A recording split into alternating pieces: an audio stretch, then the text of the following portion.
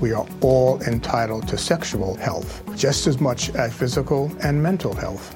We want to make it easier for folks to find resources. However they engage with us, there's no wrong door. So it's important that people are able to get access to care that is affirming. Talking about what their sex life is, about their concerns, and to make sure they're healthy. Do it for them. Do it for you, Montgomery County. Your sexual health matters. Visit doitforyoumc.org.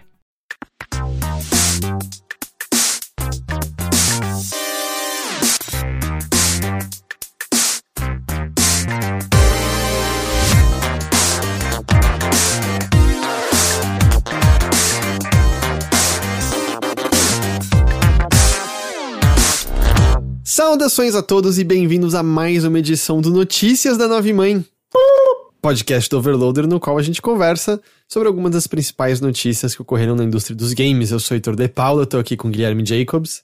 Heitor de Paula, a gente tá gravando esse podcast aqui na noite de uma quinta-feira, ele vai sair na sexta-feira, e eu sinto informar a todos os nossos ouvintes que por conta do horário que a gente grava, nós não vamos cobrir nada da BGS Day. É só por isso que não vai ter cobertura das várias novidades que vão rolar no BGS Day. Exatamente. Pra quem não sabe o que a gente tá falando, continue assim. Como você tá, Ghost? Eu tô bem, eu estou com uma tosse, cara, o que você sabe que nessa época que a gente tá vivendo é uma preocupação. Uhum. Mas até agora nenhum exame acusou nada, não desenvolvi mais nenhum sintoma, então tudo indica que não é famoso Covid-19, mas eu ainda estou me policiando, estou ficando em casa, estou evitando contato com outras pessoas pra até ter certeza. Eu acho que até, na verdade, acho que no dia que esse podcast sair, acho que chega um resultado de exame que se der negativo nesse, assim, já deu negativo num, mas eles me instruíram a fazer outro pelo tempo lá que eu tava tendo a tosse. Então, eu tô bem, não senti nem febre, nem cansaço, nem perda de olfato, de paladar, nada. Só uma tosse que tá aí há uma semana, mas eu estou bem, então é isso. Mas apenas ligado aí nas coisas. Porque, bom, tem os casos de zero sintomas, mas ao mesmo tempo você tá com seus pais, né? Então, eles teriam bem menos chance de não terem sintomas, né? Exatamente. Uhum. E justamente por conta disso, a gente... como eu sofri, assim, até eu perceber que tava durando, eu não tava tão isolado, assim, deles quanto eu estou agora. Então, eu acredito que por ter se passado já 8 dias, eu acho que alguém teria manifestado alguma coisa aqui. Mas aquela coisa, a gente não vai abusar, a gente tem que tomar cuidado. Então, eu tô em casa, tô evitando contato, tô fazendo os exames que posso e é isso. Não parece que é o Covid, mas... Só aquele lembrete pra todo mundo que tá ouvindo a gente de tomar cuidado, de lavar as mãos, de usar máscara, de, se possível, não sair de casa. Se você for sair, realmente usar máscara e tomar todas as precauções. No mundo dos videogames, eu acho que hoje vai ser um episódio meio leve, porque não tem nada acontecendo. Tem a Nintendo aí, né? Tem o leak da Nintendo que foi legal.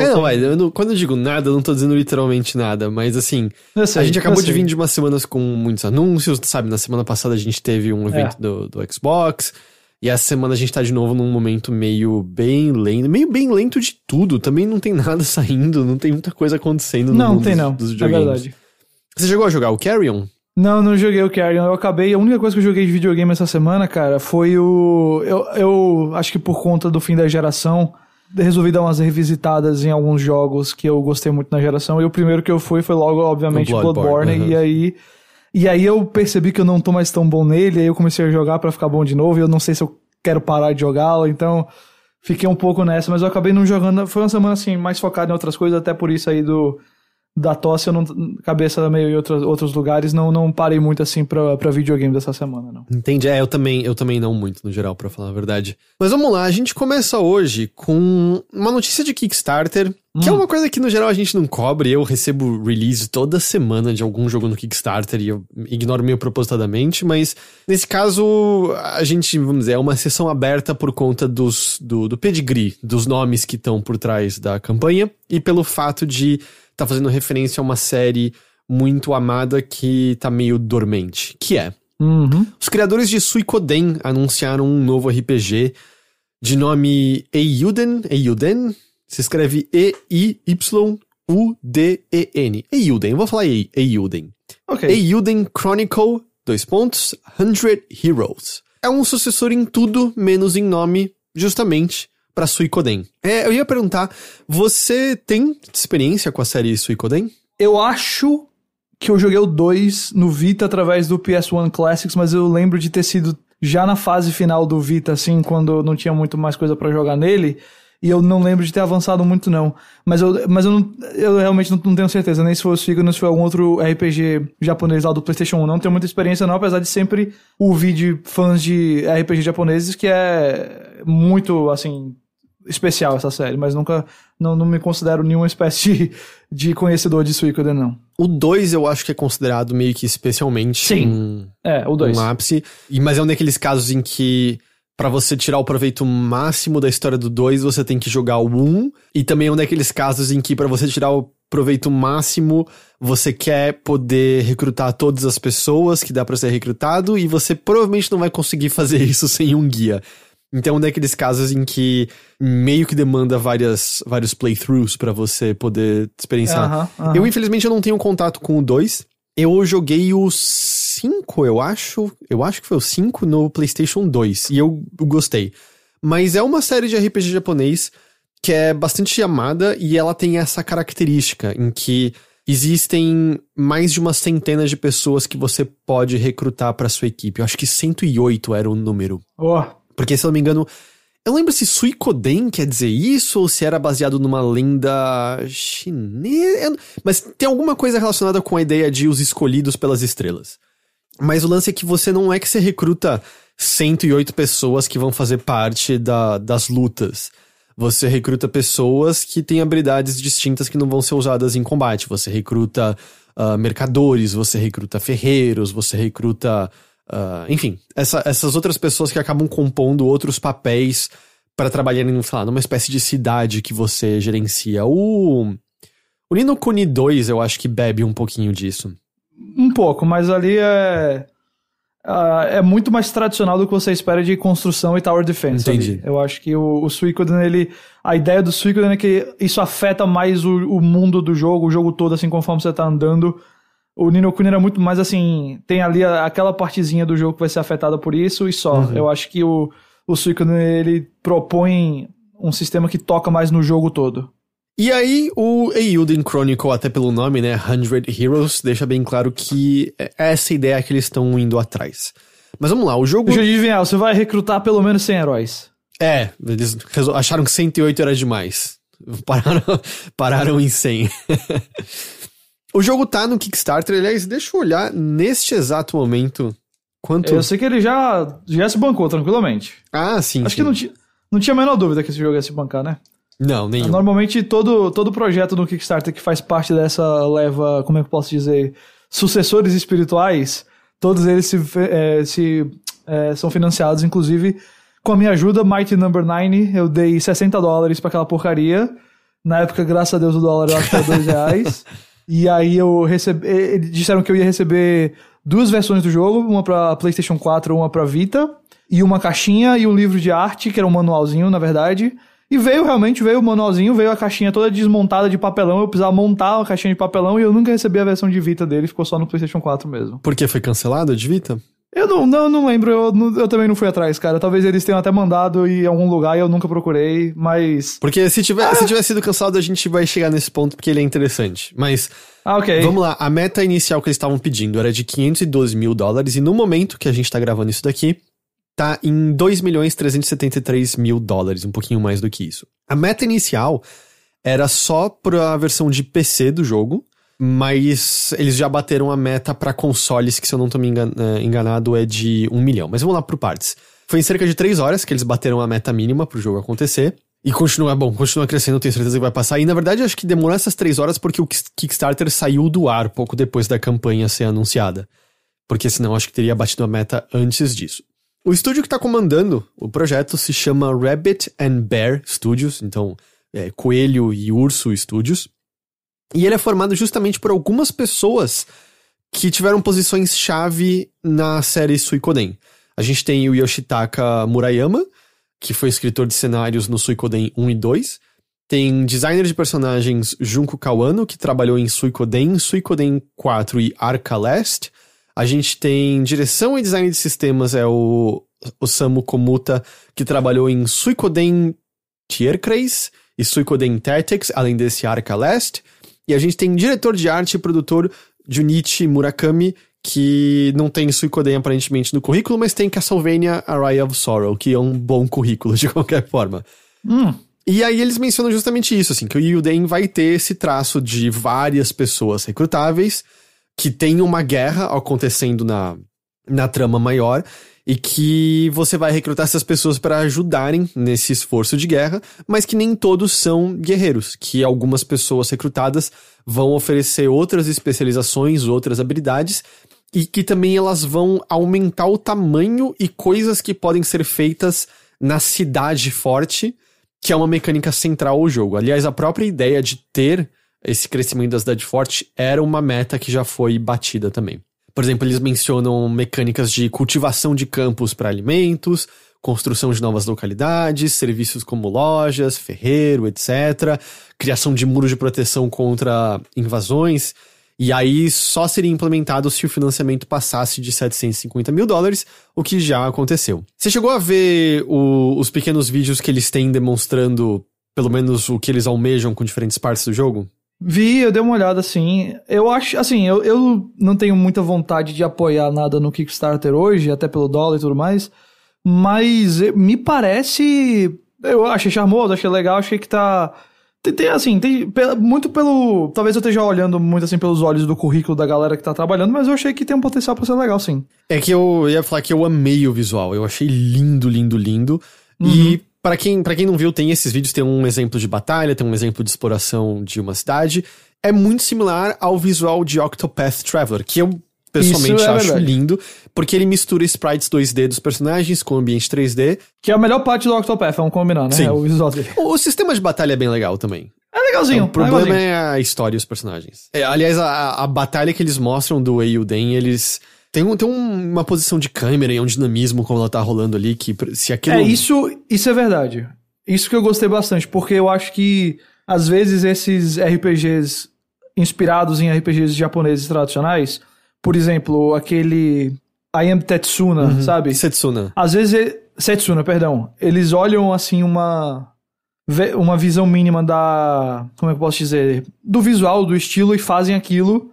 como se bastasse realmente reproduzir a mesma ideia, ou talvez ali, óbvio, não, às vezes nem sempre em sprite, mas trazer a mesma coisa. O Setsuna é até 3D, não é? Os modelos? É 3D, mas assim, ele porque ele é um jogo onde tudo que tem nele é meio que assim, a gente tá dependendo totalmente de você curtir os estilos antigos de RPG japoneses. Eu acho que às vezes existem esses jogos mais novos que estão se inspirando ali nesses mais antigos que baseiam-se apenas nisso. Sim. Se você gostou daquilo, você vai gostar disso, porque é a mesma coisa, basicamente. Só que sem alma nenhuma, no caso do Setsuna. Exato, não traz a mesma qualidade de história, de trilha sonora, de outras coisas que criavam toda a atmosfera que a gente gostava. E eu acho que o Eiyuden não tá se prendendo a fazer só a mesma coisa, mas ter esses toquezinhos aí pra dar um pouco diferente, a gente tá mudando aqui uma coisinha ou outra, ou a gente tá querendo realmente não só fazer igual, até porque eu acho que eles não querem fazer o mesmo jogo que 20 anos atrás agora, acho que eles vão querer de fato experimentar coisas novas. Então esse é o tipo de coisa que eu acho que é importante ter num projeto desse, pra não só ficar na mesmice, que muitas vezes a mesmice na verdade acaba sendo nada. E eles citam, eles não fingem que Octopath Traveler não foi uma inspiração, eles citam Octopath Traveler, e eles também citam mencionando como o lançamento do jogo e o sucesso dele é um exemplo de como ainda há jogadores que desejam RPGs japoneses como, vamos dizer, da era dourada dos RPGs japoneses, de quando eles... de quando havia muito mais criatividade, né, nesse gênero, de quando havia uma quantidade maior, tinha muitas coisas interessantes.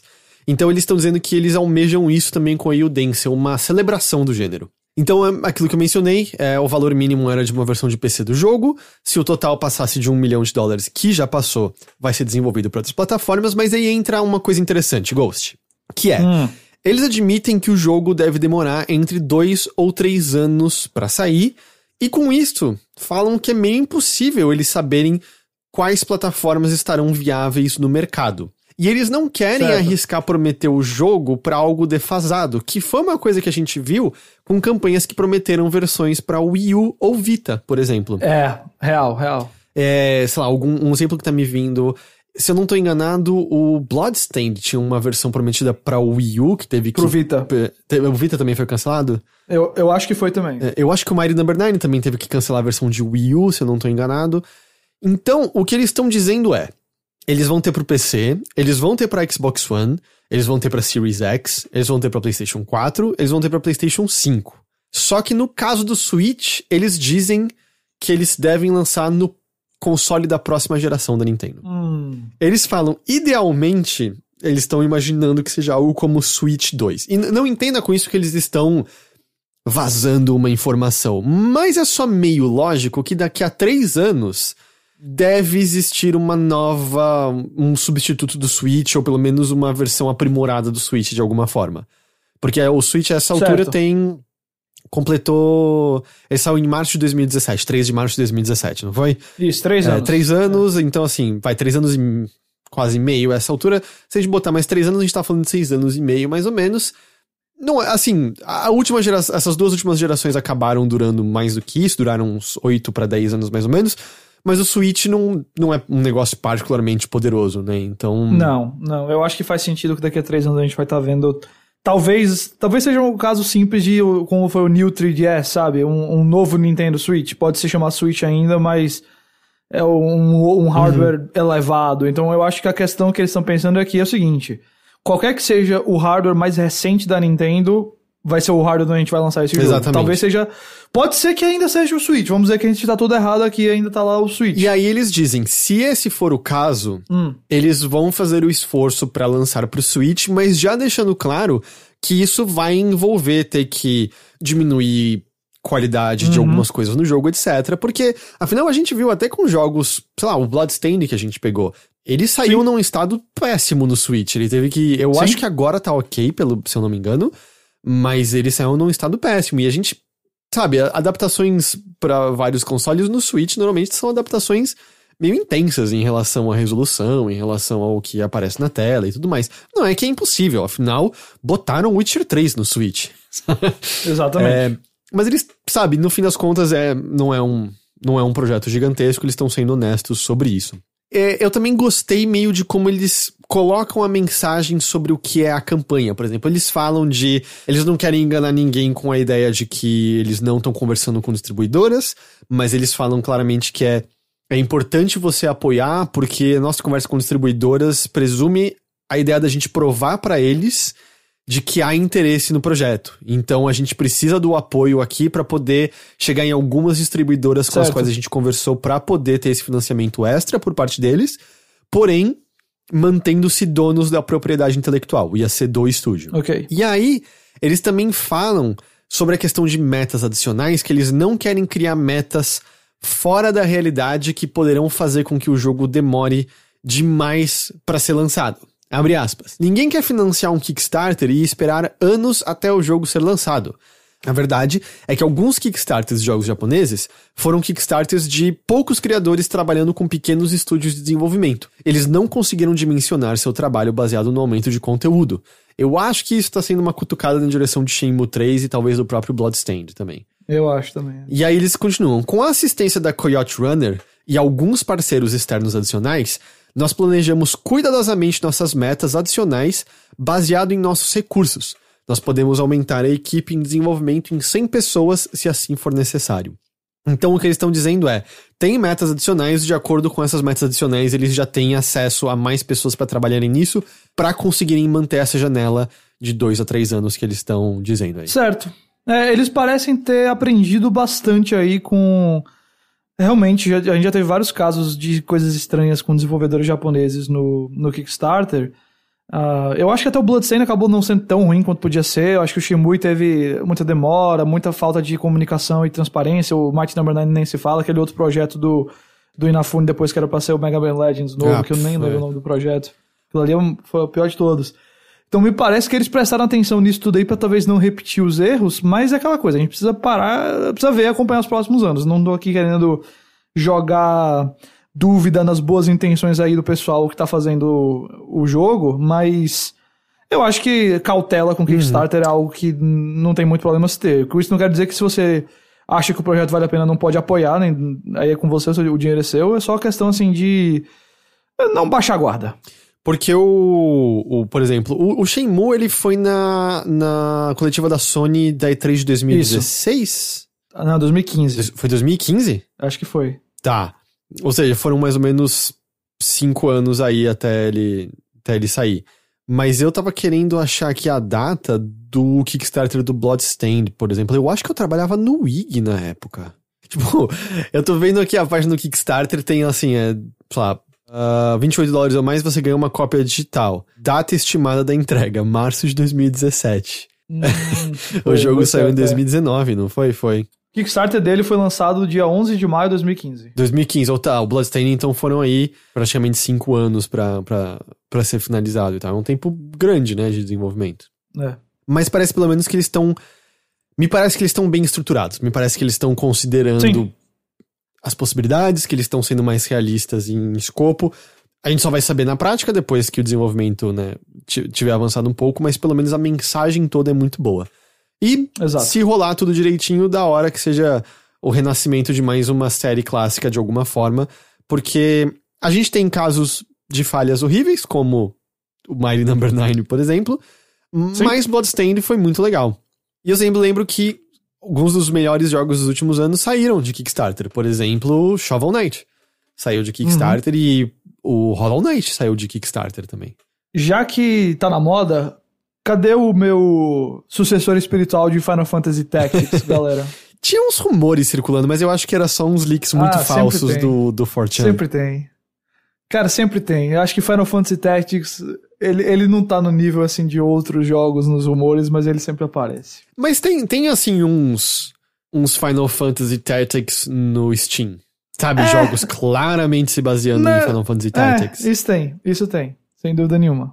Mas pensa assim, semana passada anunciaram lá o sucessor em tudo menos no nome do Jet Set Radio. Foi. Então... Não, tudo pode acontecer, velho. Eu iria além disso. É uma questão de tempo. Ô, louco. Cara, tem pessoas que amam Final Fantasy Tactics, que viraram desenvolvedores, que estão olhando e falando, ei, eu acho que eu consigo fazer alguma coisa assim. Eu não consigo imaginar alguém implementar um sistema de jobs tão complexo, porque é meio gigantesco as possibilidades que você tem no Final Fantasy Tactics. Sim. E claro, você sempre perderia o charme, porque os jobs são os jobs que você reconhece de Final Fantasy, com os golpes que você reconhece de Final Fantasy. Mas ainda isso assim, aí você não tem como reproduzir sem usar o IP. Mas dá pra fazer, sabe? Assim, mago elemental claro. É o mago negro. Mago de assistência é o mago branco. Mago que... Tipo, mago mímico é o mago azul. E coisas assim. Não, dá. E o fã vai notar. Ele vai sacar, ele vai entender o DNA. É verdade. É só... Não tem a mesma coisa. Acho que muito do apelo é realmente por ser Final Fantasy, mas sim, daria pra fazer. Quem sabe? O Heitor do Futuro tá se metendo nessa gravação só porque ele queria apontar a ironia de que tá marcado pra sair no dia que sai essa gravação, dia 31 de julho, um jogo chamado Fate Tactics, que é basicamente Final Fantasy Tactics. Eu não tô dizendo que o jogo é bom, eu não joguei ainda, eu só tô apontando a ironia que a gente teve essa discussão e exatamente nesse dia tá saindo um jogo claramente inspirado por Final Fantasy Tactics. Mas isso é Eiyuden Chronicle 100 Heroes.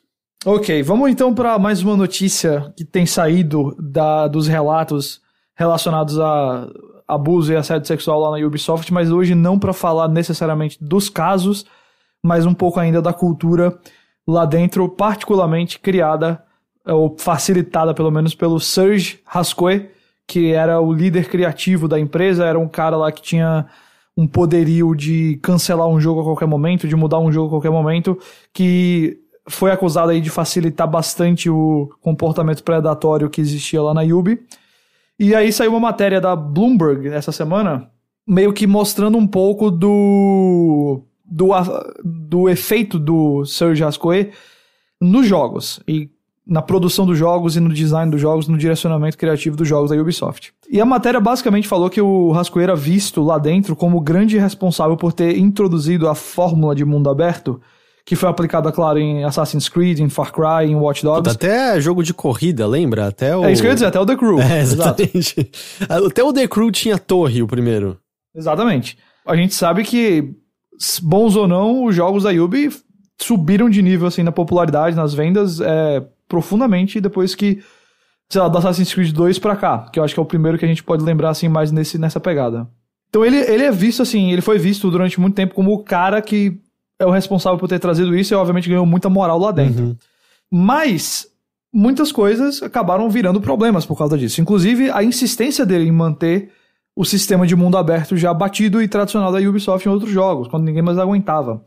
Ele também foi notoriamente contra a produção de jogos de fantasia, não era um gênero que ele se interessava que a Ubi produzisse, ele colocava um padrão inalcançável, dizendo que se o jogo não fosse melhor do que Tolkien, ele não seria produzido. E aí disso surgiu a notícia de que o Mark Laidlaw, que era um dos designers mais aclamados de Dragon Age lá da EA, foi pra Ubi, a gente sabia disso, a gente sabia que ele também tinha saído da Ubi sem fazer nada, basicamente passou um ano lá.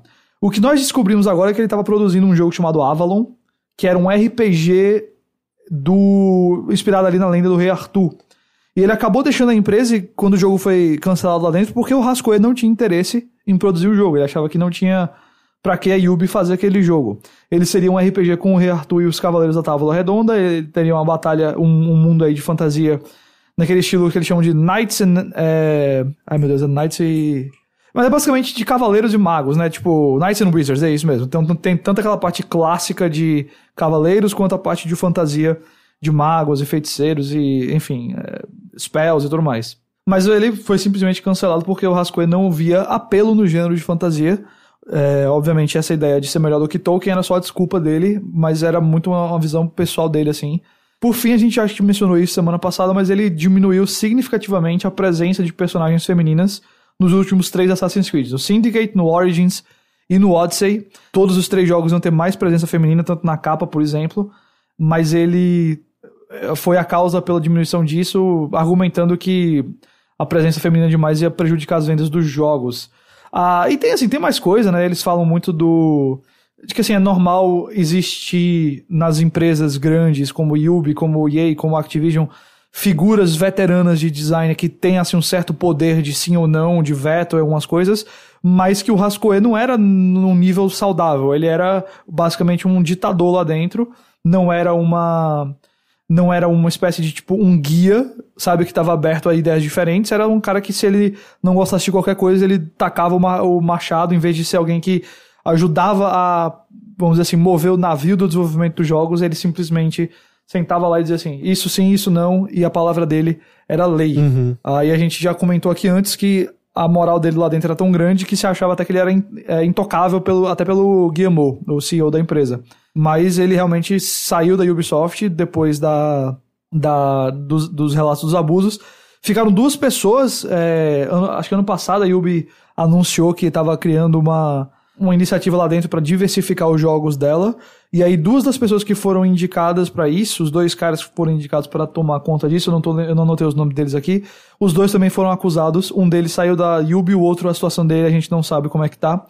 Então me parece que, obviamente eu não quero aqui relativizar, não é o mais importante, mas parece que a Ubi vai ter agora, talvez pelas razões erradas, a oportunidade de variar mais os seus jogos, porque as figuras que estavam travando isso estão saindo, né? Óbvio, o mais importante é que haja uma mudança de cultura lá e que as vítimas sejam escutadas para que isso não se repita, mas parece que talvez essa seja uma consequência de novas vozes aí tomando conta do comando criativo da Ubisoft. Apesar de que ao mesmo tempo, outras pessoas que foram afastadas tinham sido colocadas em posições elevadas dentro da empresa, meio que diminuindo um pouquinho, né, a soberania do Rascoe, por conta de vendas ruins, na verdade. Foi antes das alegações, né? Foi por conta de The Division 2 e foi por conta de Breakpoint. Do Breakpoint.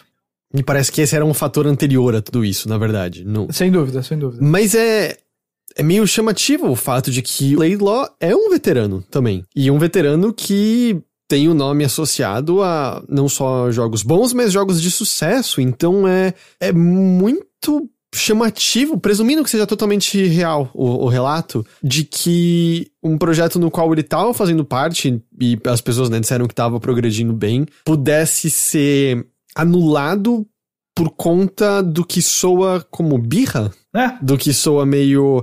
ele não gosta de fantasia, ou tem que ser melhor do que Tolkien. E quão bom ele acha que era a escrita dos jogos da Yubi antes disso. Tipo, tem coisas divertidas lá no meio, mas não tem absolutamente nenhum jogo da Yubi cuja escrita salta como uma coisa incrível. Assassin's Creed pode te cativar por conta dos elementos conspiratórios, e eles tiveram alguns personagens que se tornaram mais interessantes com o tempo, como o Ezio e tal, mas não tem nenhuma história dentro do universo da Ubisoft. Eu sei que as pessoas amam Assassin's Creed, vende livro pra cacete e tudo mais, mas eu acho que é mais por conta dessa diversão de desvendar mistérios. Não são boas histórias. Eu acho que o Ezio teve seus momentos nos jogos, especialmente no 2. Eu acho que de narrativa é o que eu mais acho legal. Mas, por exemplo, até pra pegar um exemplo recente, um Watch Dogs 2 da vida, que tem bons personagens, tem uma narrativa engraçada, divertida.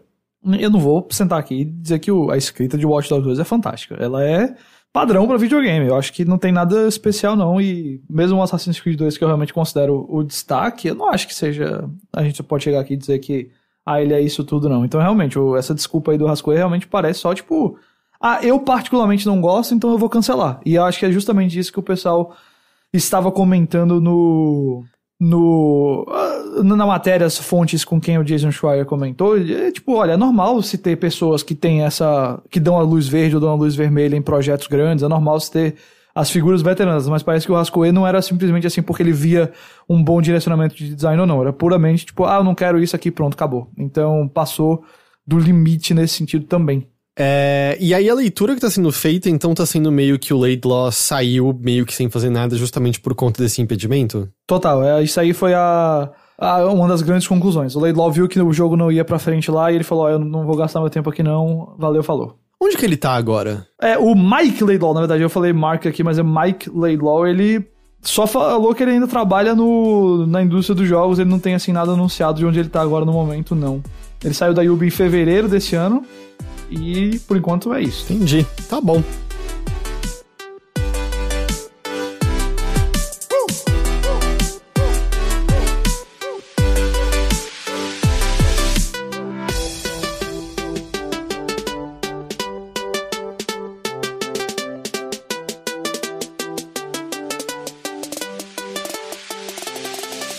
Vamos falar então dos vazamentos da Nintendo, que é um lance bem interessante que tá rolando ainda, e acho que a gente ainda nem chegou a ver todos os frutos dele, que é...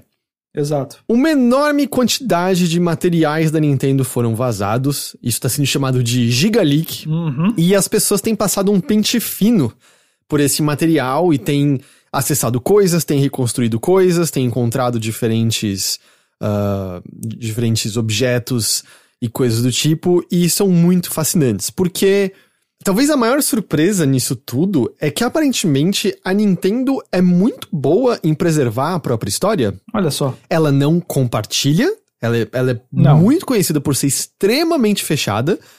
A gente já ouviu histórias de como nem a Nintendo da América tem acesso à maior parte dessas coisas, a Nintendo of America é muito mais um braço de marketing do que qualquer coisa, mas... A gente tá acostumado a histórias de, o estúdio perdeu o source code do jogo inteiro, aí pra fazer o remaster é um inferno. E aparentemente a Nintendo guarda tudo muito, muito cuidadosamente, porque as pessoas, assim, tem muito mais material do que eu vou citar aqui, mas algumas das coisas que foram encontradas. Source code do Super Mario 64. E as pessoas cavaram o source code e encontraram os pedaços do Luigi lá dentro, e conseguiram remontá-lo. Não é surpresa que o Luigi tava no Mario 64 em algum ponto, porque o próprio Miyamoto confirmou isso numa entrevista em 1996, e disse que o Mario Verde tinha sido retirado por motivos de memória, mas as pessoas se encontraram, e isso foi um motivo de celebração e memes, porque as pessoas esperavam encontrar o Luigi no jogo há décadas a essa altura. Encontraram meio que os estágios de evolução do design do Yoshi. E ele... Esse é muito legal. Tem uns designs ali muito engraçados pra você olhar. Ele nasceu como um bicho esguio e comprido, estranho, até chegar na versão mais gordinha que a gente conhece. Mas o interessante é que se você olhar pra cara da versão esguia, ela é muito similar à versão do Yoshi bebê que você encontra no Mario World. Então a impressão que dá é que o design do Yoshi bebê tava bebendo mais dessa versão original do Yoshi. A gente teve acesso a uma versão anterior do mapa de Mario World 2. A gente teve conseguiram compilar uma coisa, eu acho que é Super Donkey Kong 3, com um personagem usando uns óculos e com algumas animações muito fluidas e bonitas e umas mecânicas meio diferentes. Encontraram arquivos de Star Fox 2 que mostram companheiros totalmente diferentes dos que a gente veio a conhecer. Animais como hipopótamo, um gato, um urso, uma raposa fêmea que parece que apareceu nas HQs da revista Nintendo Power. E, aparentemente, em certo momento, a equipe de Star Fox seria acompanhada por uma mulher humana. Que ainda por cima as pessoas estavam muito impressionadas e celebrando, porque era uma mulher negra, que é uma coisa que você não vê em jogos da Nintendo, especialmente quando a gente tá falando da década de 90. Real. Ela já virou, assim, favorita dos fãs, tem fanart até dizer chega em todos os cantos. Encontraram uns retratos muito expressivos e detalhados dos 4, do Fox, Peppy, Sleepy e Falco, com umas caras de desespero. Eu não sei se seria quando a nave deles explodiria em algum momento, mas uns retratos muito detalhados disso. Um que eu pessoalmente amei é que encontraram todos os áudios originais de Star Fox 64. Nossa. Com a textura do estúdio no qual eles foram gravados e nenhuma forma de compressão. Então é muito estranho, porque são os áudios que você conhece, a entonação que você conhece, mas meio alienígenas, porque, bom, obviamente, no cartucho do 64 eles perdem muita qualidade, mas também não tem nenhum efeito. Então tem uns que... sei lá, você tem mais reverb na sala, o Falco parece ainda mais antipático na versão real do que nessa, mas é muito estranho ter acesso de repente a esse áudio limpinho. Encontraram, cavocaram também, né, source code do Ocarina of Time, encontraram salas nunca utilizadas no jogo, que são salas assim, parece que versões miniaturas de quebra-cabeças que você encontra nos calabouços principais de Ocarina of Time. Okay. E eles são interligados e se encerram numa sala de chefe. Então as pessoas estão presumindo que em algum momento teve uma modalidade boss rush em Ocarina of Time. Ô, louco. Legal. E aí alguns arquivos estão marcados como DD. E aí o que as pessoas estão achando é que seriam coisas que estavam pensadas para a expansão de 64 DD, que era, né, o adendo de Disk Drive que o 64 teve muito brevemente no Japão, rapidamente foi abandonado. Sim. Que eu acho que a ideia original do que seria essa expansão eventualmente virou aquela Master Quest do Ocarina of Time. Mas algumas das salas marcadas como DD são salas que foram utilizadas em Majora's Mask depois. Ok. Se eu não me engano, uma específica é a Casa das Escultulas que tem no Majora's Mask. Mas, cara, tem source code de F-Zero, tem source code de A Link to the Past, e aí tem uns comentários no código de A Link to the Past curiosos. Especificamente tem uns fucks lá no meio. Ô, louco! Mas é que parece que, na verdade, era pra ser uma referência ao hookshot. Porque eu agora não sei, porque não é exatamente o kanji, eu acho que é ou o hiragana ou o katakana do hookshot, aparentemente também pode ser romanizado como fuku. E aí virou fuck no negócio da F-U-C-K, assim. Mas tem uns outros comentários curiosos ali, de meio troca de mensagens. Tem uma referência a Bubsy ali no meio. Olha só. Mas essa é uma pena. E não tem contexto pra nada disso. Mas a gente já chega nisso, que é... Os materiais foram roubados. Direto ao ponto. É isso. Os materiais foram roubados. A gente não sabe qual é exatamente a origem do material, porque a gente sabe, em tempos recentes, 2 invasões distintas que ocorreram à Nintendo. Uma foi de uma pessoa que usava o nome de Ryan Rocks, que admitiu ter feito isso. Ele se declarou culpado pro FBI, não só pelo roubo de material, porque ele também possuía pornografia infantil. Ele se admitindo a culpa dele foi no início desse ano. Mas também teve uma invasão em 2018 pelo Zamis Clark, que foi também uma pessoa que forneceu dados para uma outra pessoa da comunidade de Pokémon, que foi quando a gente teve acesso a vários designs de Pokémon não utilizados. Você lembra disso? Foi. Lembro, os primeiros designs ali, Pokémon que nunca viu a luz do dia, um monte de coisa. Então pode ser que tenha sido um desses 2 que tava com esse material guardado, porque esse material simplesmente apareceu no 4chan. Eu acho que apareceu no board de Pokémon de 4chan, se eu não tô enganado. Mas a gente não sabe exatamente a origem. Mas é muito fascinante, muito fascinante. Mas tem essa pena que ele é ilícito. E por ser ilícito, o máximo de comentário que eu vi vindo de desenvolvedores veio do Dylan Cuthbert, que era um cara que trabalhou no Star Fox original, acho que todo mundo conhece essa história, da Argonaut, que foi pro Japão, morou em Osaka, tem histórias dele muito próximas com Miyamoto, uma figura fascinante. O máximo que ele viu foi meio espantado do fato de que conseguiram ter acesso a um editor que ele programou pra treinar as habilidades dele de programação em C++ na época do Star Fox, que ele ficou, como que vocês tiveram acesso a isso, sabe? Ele tava desacreditando. Mas ele mesmo depois se posicionou meio achando errado aquilo, achando que as pessoas estavam mexendo... Porque, no fim das contas, o código-fonte é meio... Sei lá, seria como você invadir o drive de um escritor e pegar versões preliminares de textos dele sem ele ter terminado e sem querer compartilhar, de certa medida. Não é pra uma comparação, mas de qualquer jeito. Eram coisas de outras pessoas. E aí você tem essa fricção. Por quê? Porque as pessoas que trabalham com preservação de história dos jogos não estão, pelo menos publicamente, chegando perto disso. A Video Game History Foundation não, pelo menos até o momento que eu montei a pauta, não fez nenhum comentário sobre nada. Não teve um comentário no Twitter, não teve nada sobre esses vazamentos. O Internet Archive inicialmente disponibilizou alguns dos arquivos vazados ali no site deles, mas pouco depois removeu. Porque tem esse problema de ter vindo ilicitamente de coisas que são propriedade intelectual de outras pessoas. Por exemplo, esse código-fonte desses jogos, ele não pode ser usado por ninguém, porque a partir do momento que ficar evidente que um projeto seu tá utilizando código-fonte que é a propriedade intelectual de outras pessoas, você se ferrou e as chances do seu projeto serem derrubados são enormes. Eu mencionei isso há pouco tempo no Mothership, mas isso foi uma coisa assim, a galera do Mystery de emulação não pode utilizar um vazamento mais ou menos recente que teve de coisa da Nintendo, que tinha coisas bastante detalhadas sobre a arquitetura do Nintendo 64, por exemplo. Porque se eles não fazem via engenharia reversa ou algumas outras maneiras, eles meio que justamente quebram essa barreira da legalidade e se ferram com o que pode acontecer com eles. Então, meio que as pessoas que trabalham pra garantir que isso tá tudo catalogado, acessível e disponível, porque é fascinante, porque é parte da história dos jogos, sabe? A gente tá vendo evolução de alguns dos personagens que a gente mais gosta na indústria. A gente tá vendo evolução desses jogos. A gente tá vendo parte do processo de desenvolvimento. A gente tá vendo ideias que foram testadas e jogadas fora. E de uma empresa extremamente amada. De uma empresa talvez a mais amada no mundo de jogos.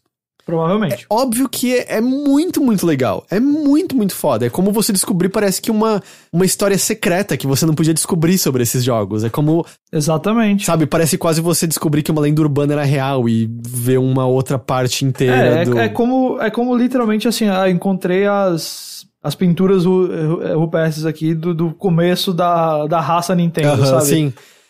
Aliás, no código-fonte do Ocarina of Time foi confirmado que, de fato, num certo momento você equipava os medalhões adquiridos e isso dava efeitos diferentes para as flechas, tem referência... Porque a versão final tem flecha de luz, fogo e gelo. Tem referência a flecha de vento e tudo mais. A gente sabia que os medalhões eram equipáveis porque a gente tem filmagens de uma demo, eu acho que era numa... Eu acho que nem era uma Tokyo Game Show, acho que era uma Space World, talvez. Mas a gente nunca tinha visto o código falando disso na prática. Então, assim, é muito, muito fascinante. Mas eu vou chutar que provavelmente tem algumas pessoas escondido garantindo que isso tá preservado de alguma forma. Tem. Não tenha dúvida. Esse pessoal salvou essas coisas aí, mesmo que a gente nunca veja isso sendo divulgado ou disponibilizado em sites. E tem muita gente que tá guardando isso. Em HDs estão e sem dúvida. Tomara que tenha. Mas nunca vai estar acessível de uma maneira como tá acessível numa biblioteca ou num museu por conta de como ocorreu. E justamente essa questão de contexto, sabe? Porque agora seria muito fascinante, talvez, conversar com os desenvolvedores e entender mais o que são aquelas anotações, qual foi o processo lógico. Eu entendo que às vezes é mais complicado falar sobre por que ideias foram abandonadas, porque às vezes tem ideias que são abandonadas porque a tecnologia não tava lá naquele ponto, porque a ideia não tinha maturado para aquele ponto, né? Você tem muitos casos de ideias que, não dá pra fazer agora. 10 anos depois elas são retomadas de alguma forma. Mas meio que essa comunicação não vai existir. E eu tenho esse receio, é que se qualquer coisa a Nintendo fique mais fechada ainda por conta disso. O que é uma pena porque óbvio, por tudo que você já falou do fato da Nintendo já ser tão querida, a Nintendo ser tão histórica, né? Poucas empresas têm tantos jogos interessantes há tanto tempo sendo feitos, com tanto conteúdo que a gente nunca viu a luz do dia quanto a Nintendo. Mas eu digo que é uma pena porque eu acho que esse é o tipo de coisa que a Nintendo devia ver a reação das pessoas e entender que é o contrário, que o que ela devia fazer era justamente ela mesma disponibilizar essas coisas.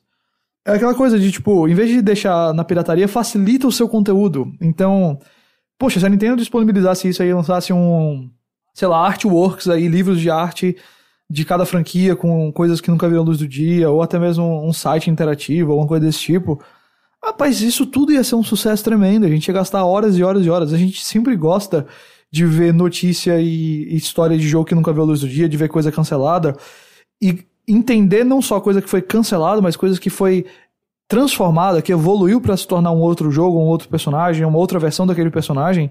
É assim que a gente entende muitas vezes as raízes das ideias. Então, eu queria que a Nintendo visse isso e disse assim, não, quer saber, nós vamos tomar conta disso, a gente que vai fazer isso. Porque eu acho que se a Nintendo quisesse fazer um produto legal pra demonstrar sua parte histórica, ela conseguia. Eu acho que quando a Nintendo realmente acredita num produto, ela sabe fazer uma versão boa dele. Às vezes a gente tem aquelas coisas estranhas que talvez o produto não esteja tão pronto pro século XXI quanto deveria estar, especialmente quando é algo online, mas eu acredito que se eles realmente decidissem tomar um cuidado com isso daí, e eu sei que tem coisas feito a bibliografia de Zelda, que tem um monte de coisa legal e tal, mas eu acho que eu tô falando justamente disso aí, das coisas que se perderam com o tempo e eu acho que iriam atrair muito interesse de historiadores, de desenvolvedores, de críticos, de fãs de videogame. Eu queria que a Nintendo visse isso e não voltasse mais pra dentro da própria caverninha escondida com os produtos dela lá, não. Eu queria que ela visse isso e dissesse assim, cara, existe um desejo, uma sede, uma vontade de ver o que a gente fez, então vamos produzir isso de um jeito legal, vamos conversar com as pessoas e dar pro mundo, sabe? Uhum. Então é meio esse o ponto no qual tá. Mas assim, dado isso do caminho, cara, tá muito legal acompanhar o que as pessoas estão achando. Eu tô olhando tudo que eu posso olhar. Tem coisas muito, muito, muito, muito legais. Sem dúvida nenhuma. Eu espero que eles achem ainda mais coisas. Eu acho que ainda vai ter... Eu não sei se as coisas mais bombásticas e grandes já foram encontradas, mas certamente ainda tem pelo menos algumas coisas pra serem cavocadas ali no meio. Eu acho também, A Nintendo meio que não se pronunciou de maneira nenhuma sobre isso até o momento, o que eu achei curioso. Eu achava que alguma coisa teria ocorrido, mas por enquanto tem sido isso, assim. E, cara, é muito legal. Muito, muito, muito legal. Muito legal, velho. Acho improvável que a Nintendo se pronuncie mais, mas muito legal.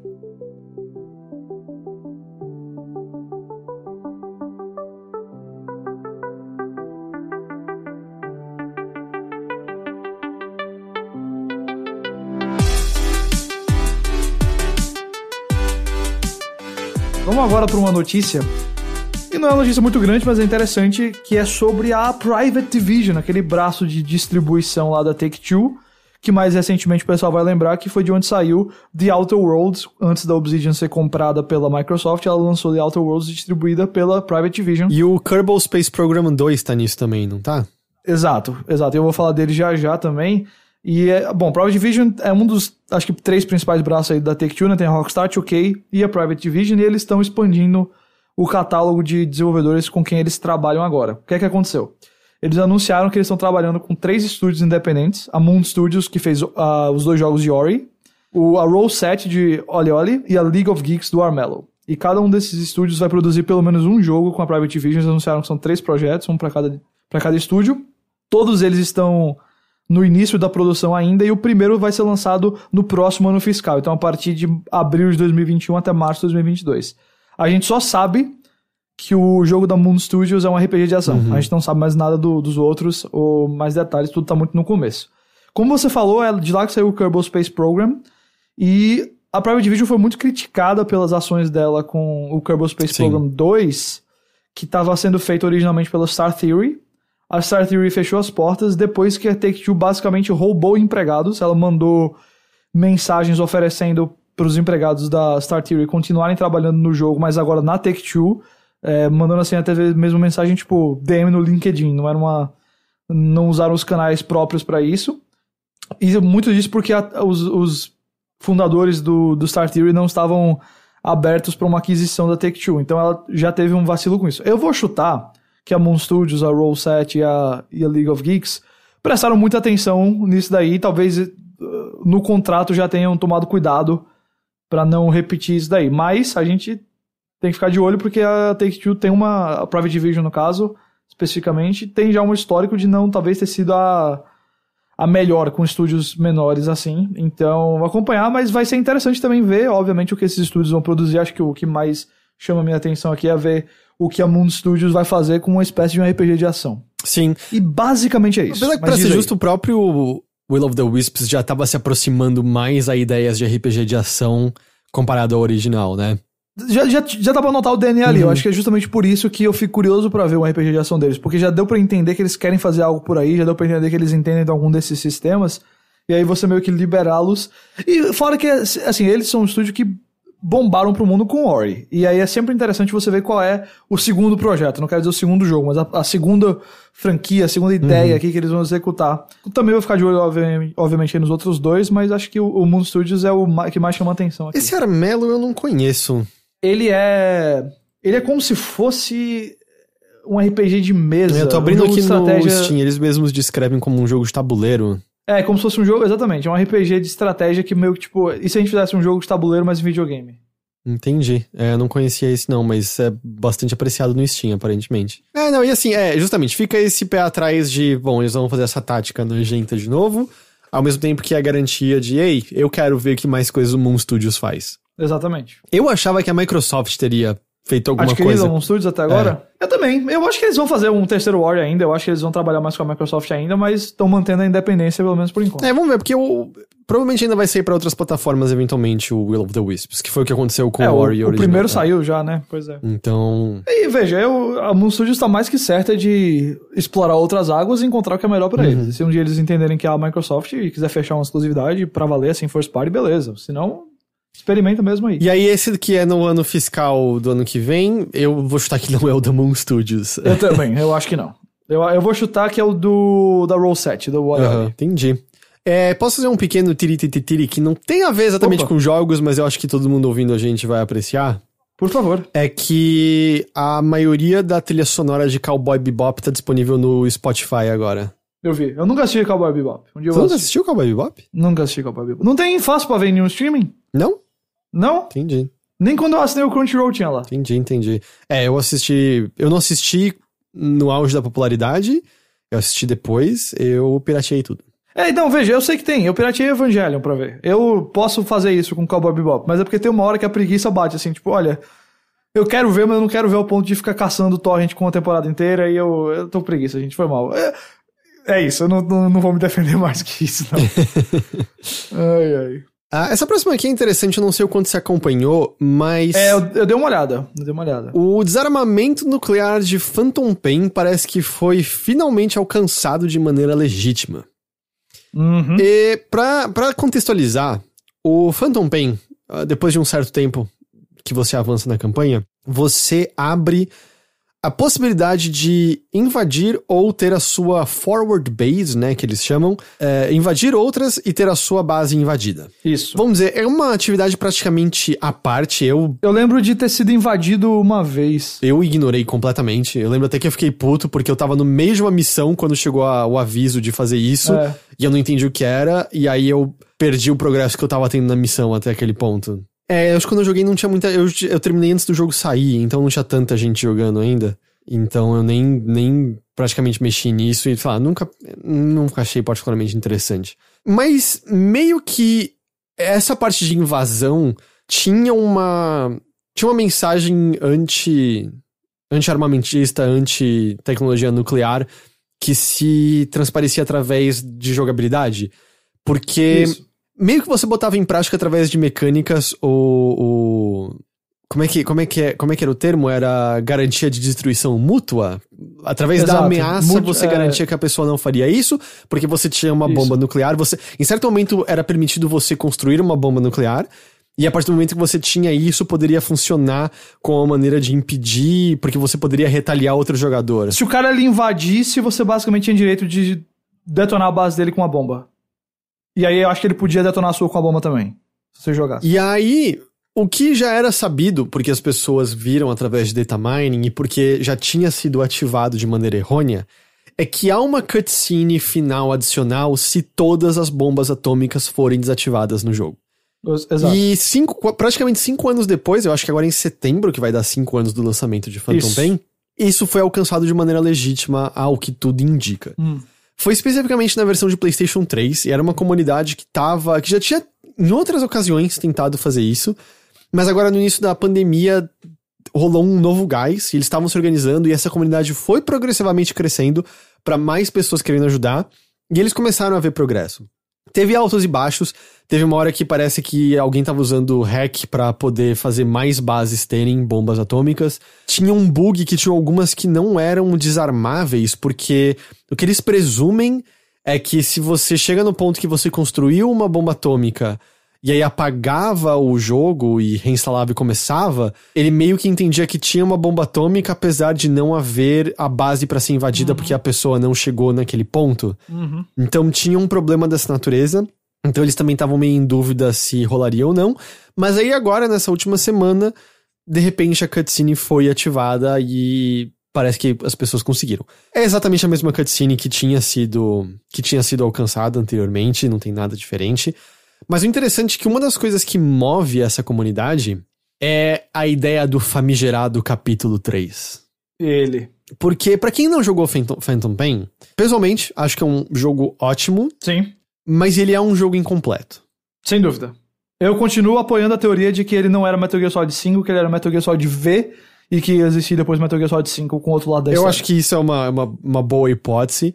Mas, até porque quem comprou a edição especial que vinha com um DVD por trás das cenas, você tem arte conceitual e storyboard do que seria até um capítulo adicional ao jogo, não necessariamente o capítulo 3, mas tipo uma parte adicional ao jogo, que eu acho que era o ato 15, eu não lembro agora, que seria mais conclusivo, porque tem algumas coisas que você presume e consegue entender porque, afinal de contas, é uma prequela, o Metal Gear Solid Phantom Pain, a gente sabe o que veio depois, então dá pra preencher umas lacunas ali, mas tem muitas coisas nele que de fato parecem inacabadas, que parecem incompletas, Às vezes tem coisa que parece que eles resolvem muito rápido, né? De uma hora pra outra, pum, tá aqui a solução desse ponto da história e é algo que não foi tão desenvolvido, talvez. Muito dump de história acontece através de áudios depois que você termina o jogo. Tipo, muita coisa que preenche grandes lacunas.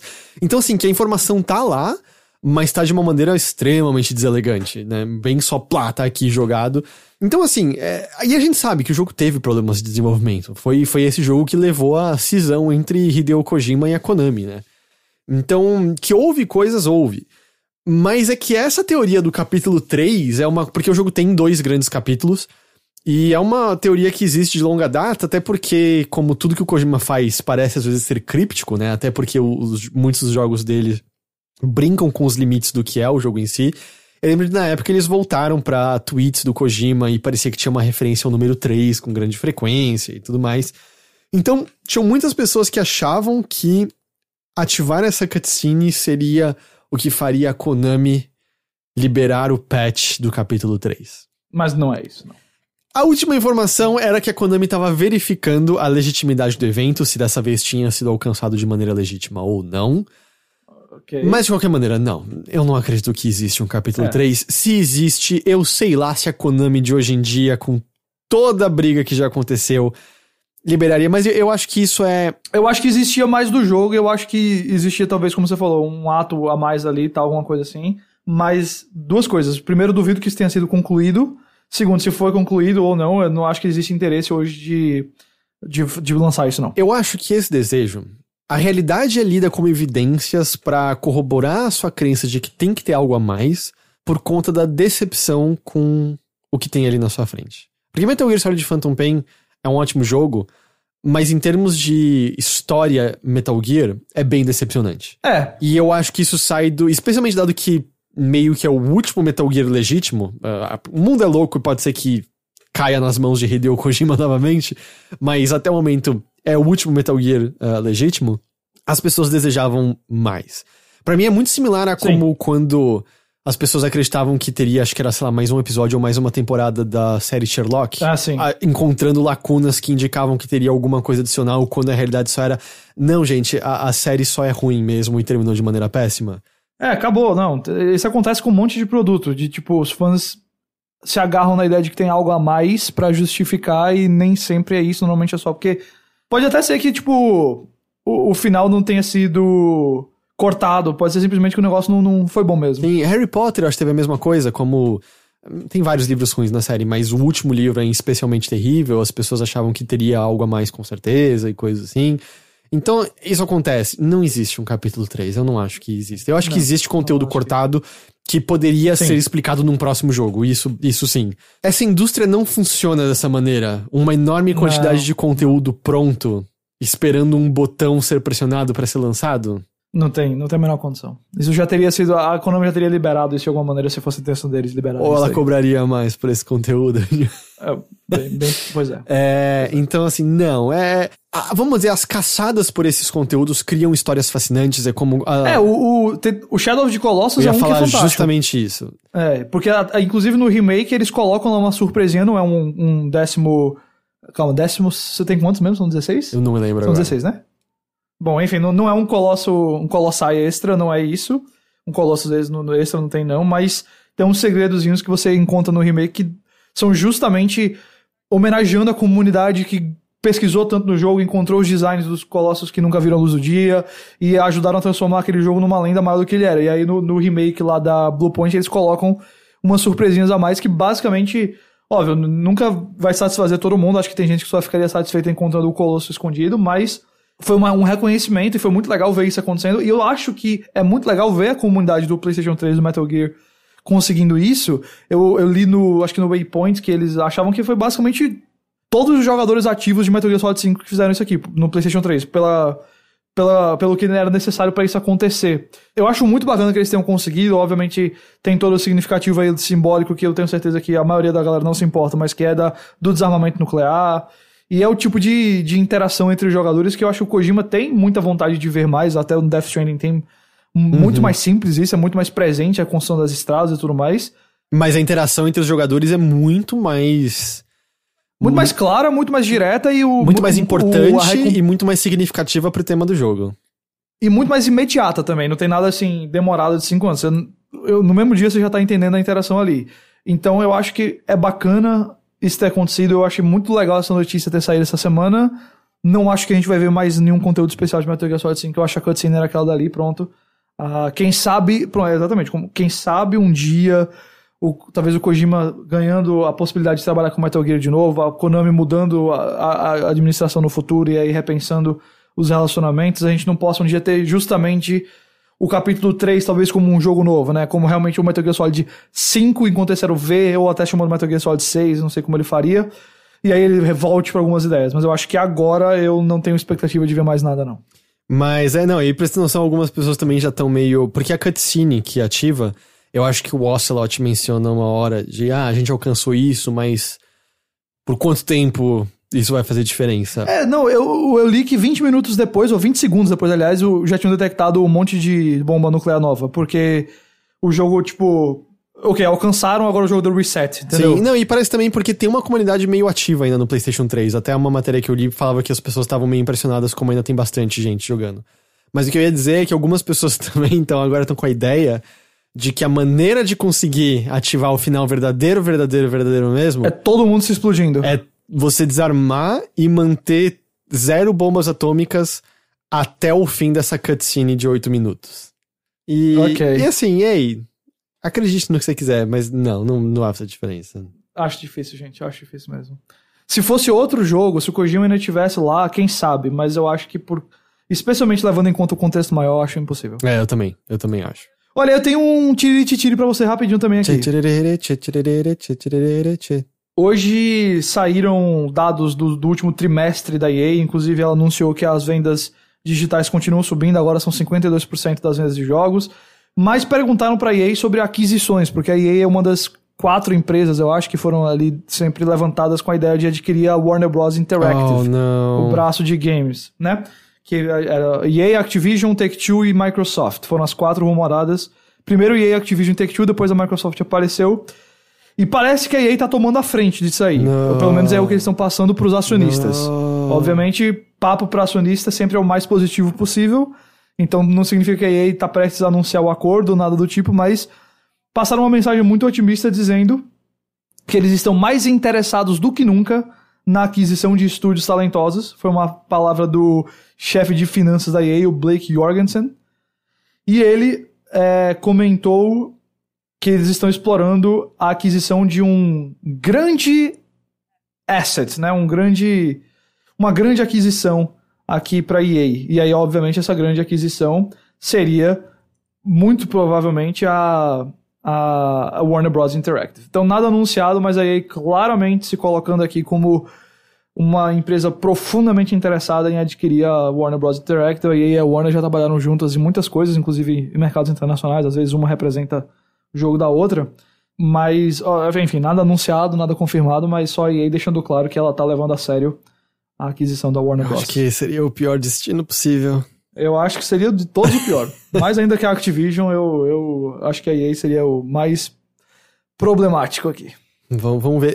Eu li uma matéria essa semana. Ela não é uma matéria dessa semana, já saiu acho que há 1 ou 2 semanas, mas é basicamente um grupo que comanda um fundo de pensão fazendo uma recomendação para os acionistas da EA não aprovarem uma questão de pagamento de bônus, porque na análise deles, a distribuição de bônus na EA, e especificamente pros seus cabeças, e eu acho que o Jorgensen estava justamente nisso, nas palavras dele estava fora de controle, eles estavam acostumados com coisas fora da realidade. Porque meio que eles estavam dando a si mesmo bônus que são baseados em boa performance, mas pegando esse bônus mesmo quando não há boa performance. Então a quantidade de dinheiro que estava entrando pra eles era meio completamente irreal e absurda, ao ponto desse fundo de pensão dizer pros acionistas, caras, não, votem pra eles não poderem fazer isso porque não é um direcionamento saudável pra empresa como um todo. E eu tava lendo hoje mesmo que enquanto você pega que o salário do Bob Kotick é menor do que o salário do Miyamoto na Nintendo, o que o Kotick pega de bônus anuais estoura a questão de salário dele completamente, claro, sabe? Claro. Além de que o Miyamoto merece tudo. Exato. O Kotick só merece um chute no meio do saco. Bob Kotick que aparece como dono de um time de beisebol no filme Moneyball. Caralho, agora que você falou isso, eu lembrei das notícias na época disso. Eu botei esse filme na lista da Netflix pra reassistir há pouco tempo. Não lembro de quase nada dele. Ele é bom? É muito bom. Muito bom. Sabe o que é muito bom ainda? O que é muito bom? Filhos da Esperança. Ah, esse filme é sensacional. Fazia tempo que eu não tinha visto, eu vi de novo. Esse filme é sensacional. Esse filme é sensacional. Espetacular.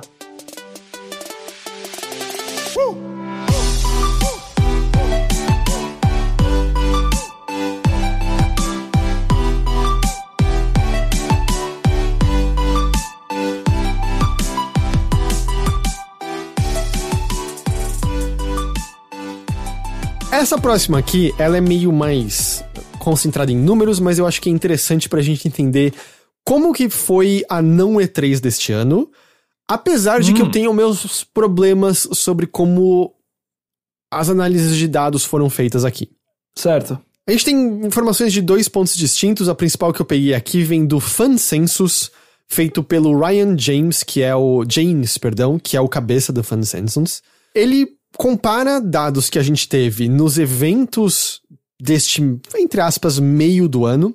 Então a gente tá falando dos eventos que a Sony teve, do Xbox, da Ubisoft, dos sites que fizeram coisa, etc., com a E3 do ano passado. E o que ele observa é até um artigo que chamava alguma coisa, eu li no gamesindustry.biz, o artigo, o nome era alguma coisa na veia, a E3 ainda é necessária? E ele meio que conclui com não. Mas o que ele olha é que se você pegar o Spider-Man Miles Morales e o Assassin's Creed Valhalla no anúncio deles, ele não explica a metodologia dele, ele só indica uma maneira geral atividades que ocorreram em torno. Então, a gente tá falando de cobertura de várias formas nisso.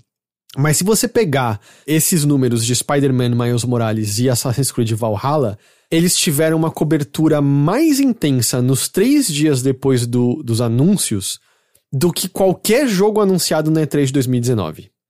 E ele, por exemplo, cita especificamente que esses 2 jogos foram maiores do que Elden Ring ou Star Wars Fallen Order, que tiveram destaques em conferência. Eu acho curioso destacar esses 2, porque o Elden Ring teve só um teaser ali, o que carrega o interesse nele é o fato de ser a From Software e a associação com o George R.R. Martin. Mas Fallen Order é uma outra história, porque foi um dos poucos jogos da E3 do ano passado que a gente teve um grande bloco de gameplay pra ver o jogo. Exato. E um anúncio de uma IP enorme. Uma IP enorme, exatamente. Aí ele também menciona que ele observou algo similar em jogos de médio e pequeno porte. E os exemplos que ele cita são o Bugsnax e o Worms Rumble, que tiveram atividade equivalente à vista por No More Heroes 3 e Blair Witch. Ok. E aí ele fala também que, na totalidade, a cobertura de jogos da E3 de 2019 foi 5% menor do que ocorreu em eventos online nesse período do meio do ano em 2020. Uma das leituras que ele faz, que eu acho que não é nem um pouco surpreendente, eu acho que a gente já falou outras vezes sobre isso aqui, é que a densidade de anúncios na E3 faz com que a cobertura seja mais rápida e algumas coisas sejam engolidas lá no meio. Claro, sem dúvida E alguma. com coisas mais espalhadas, tudo tem mais espaço pra respirar. O mesmo fenômeno ele observa em Twitter, Facebook e YouTube. Nas 3 plataformas, tem mais anúncios deste ano que tiveram mais impressões, views, interesse, etc., do que quando você compara com 2019. Um exemplo concreto que ele pega é que Crash Bandicoot 4 teve maior interesse no YouTube e no Facebook do que Zelda Breath of the Wild 2 e do que Fallen Order. Ok. No Twitter, o Crash Bandicoot ficou atrás de Breath of the Wild 2, mas ainda ficou na frente de Fallen Order. E assim, beleza, Crash é grande, tem um saudosismo ali, mas é meio curioso que ficou maior do que esses 2. É, claro. Mas eu tenho minhas teorias aqui, mas deixa você terminar aí de contar tudo e eu entro. O último ponto da análise dele, depois aí a gente pode falar antes de eu puxar a próxima, é que ele também fala dos problemas do formato atual, que é... Tá todo mundo perdido quando vão rolar os eventos de anúncios. Eu sei que eu tava sempre completamente perdido, ainda tô, volta e meia. Não ficou claro quando são as transmissões, ficou tudo espalhado. E aí ele menciona que alguns eventos não tiveram nada de tração, por exemplo, um do Escapist dedicado a jogos indie. Nossa, eu nem lembrava que isso tinha acontecido. Eu descobri que o Escapist teve um evento dedicado a jogos indie quando eu li essa matéria. Eu lembro de ter visto isso sendo anunciado antes. Eu esqueci completamente o que aconteceu. E ele menciona em específico que o da IGN foi estruturado de maneira confusa e que quase todos os jogos, acho que teve uma exceção, mostrados no evento da IGN, não angariaram nenhum interesse. Tipo, se você olhar dados de internet assim, tipo, cara, não fez diferença nenhuma mostrar ali no evento da IGN. Então, mostra do tipo, a concentração na E3 aparentemente fazia a cobertura ser mais, vamos dizer, como uma pequena explosão, mas ao mesmo tempo a desorganização fez algumas coisas passarem completamente batido. Eu imagino. E realmente houve desorganização. Houve muito isso. De tipo, ninguém sabe quando é o evento, nem o que vai ter no evento, nem qual a diferença desse evento para aquele outro, e as datas meio um em cima da outra, quando justamente a gente podia ter o espaçamento maior, né? E esperto foi quem empurrou aí talvez pra julho as coisas. Mas o que eu penso é o seguinte, é natural, eu acho que tem um pouco mais de cobertura e impacto de qualquer um dos jogos, porque como você falou, a E3 está ali presa em uma semana. E você faz escolhas. Você tá lá, por exemplo, o IGN americano, ele vai ter lá uma quantidade de horas, uma quantidade de gente para cobrir o que eles podem cobrir. E aí eles cobrem tudo que eles podem fazer em uma semana e pronto. Quando você tem 2 meses de anúncio constante, em vez de eles pegarem lá, a gente tem que dividir aqui 50% da nossa cobertura para Ubi, 50% para EA, a gente pode fazer 100% da EA hoje, depois 100% da Ubi semana que vem, depois 100% da Microsoft na outra, e isso naturalmente vai gerando mais conteúdo, e mais conteúdo sendo gerado vai impactar redes sociais, os próprios sites, youtubers, influencers gerando mais conteúdo pro jogo, faz sentido que os fãs também gerem mais. E isso tudo é natural acontecendo pelo espaçamento, pelo tempo que cada jogo recebeu. Da mesma forma que eu acho natural que tenha rolado essa questão de se perder. Que não acho que seja algo definitivo, eu acho que tem como melhorar isso nos próximos anos. Mas como foi tudo muito rápido, tudo se organizou de uma maneira às vezes não tão fácil, pela velocidade que tiveram que adaptar os formatos e os anúncios, eu acho que é normal que se percam coisas no meio do caminho e que talvez ano que vem, se acontecer novamente, seja mais bem trabalhado isso daí. Mas pra mim, assim, sei que ele não deu aí os fatos, os dados completos, mas não acho que as conclusões são erradas. Ao mesmo tempo, não acho que as conclusões são, assim, como é que eu posso dizer, definitivas. Fazem sentido, mas eu não acho que é, assim, a última palavra sobre a E3 tradicional versus isso daqui que a gente teve agora, sabe? Eu acho que faz sentido, mas não acho que é hora de fechar esse assunto, não. E eu também acho que uma coisa que... Na verdade, eu vou falar essa próxima parte da análise e depois eu falo outras coisas, tudo bem? Que a outra parte da análise vem da Super Data, que também analisou esse assunto, mas se focando mais na Twitch. E ele pega dados da apresentação do PlayStation, a do PlayStation 5, e da Ubisoft, e encontra números de engajamento basicamente iguais a quando você tinha um palco com coisas acontecendo em tempo real sendo transmitidos. Então, meio dizendo, a gente não precisa do modelo antigo. Ao mesmo tempo, eu acho também que há um problema no fato de que essa comparação está sendo feita com 2019. Por quê? A Sony não teve coletiva em 2019. E o que ele pega aqui é, por exemplo, o evento mais recente do PlayStation 5 teve uma média de 1,51 milhão de pessoas a cada minuto de transmissão, comparado a 0,94 milhão da coletiva do Xbox de 2019.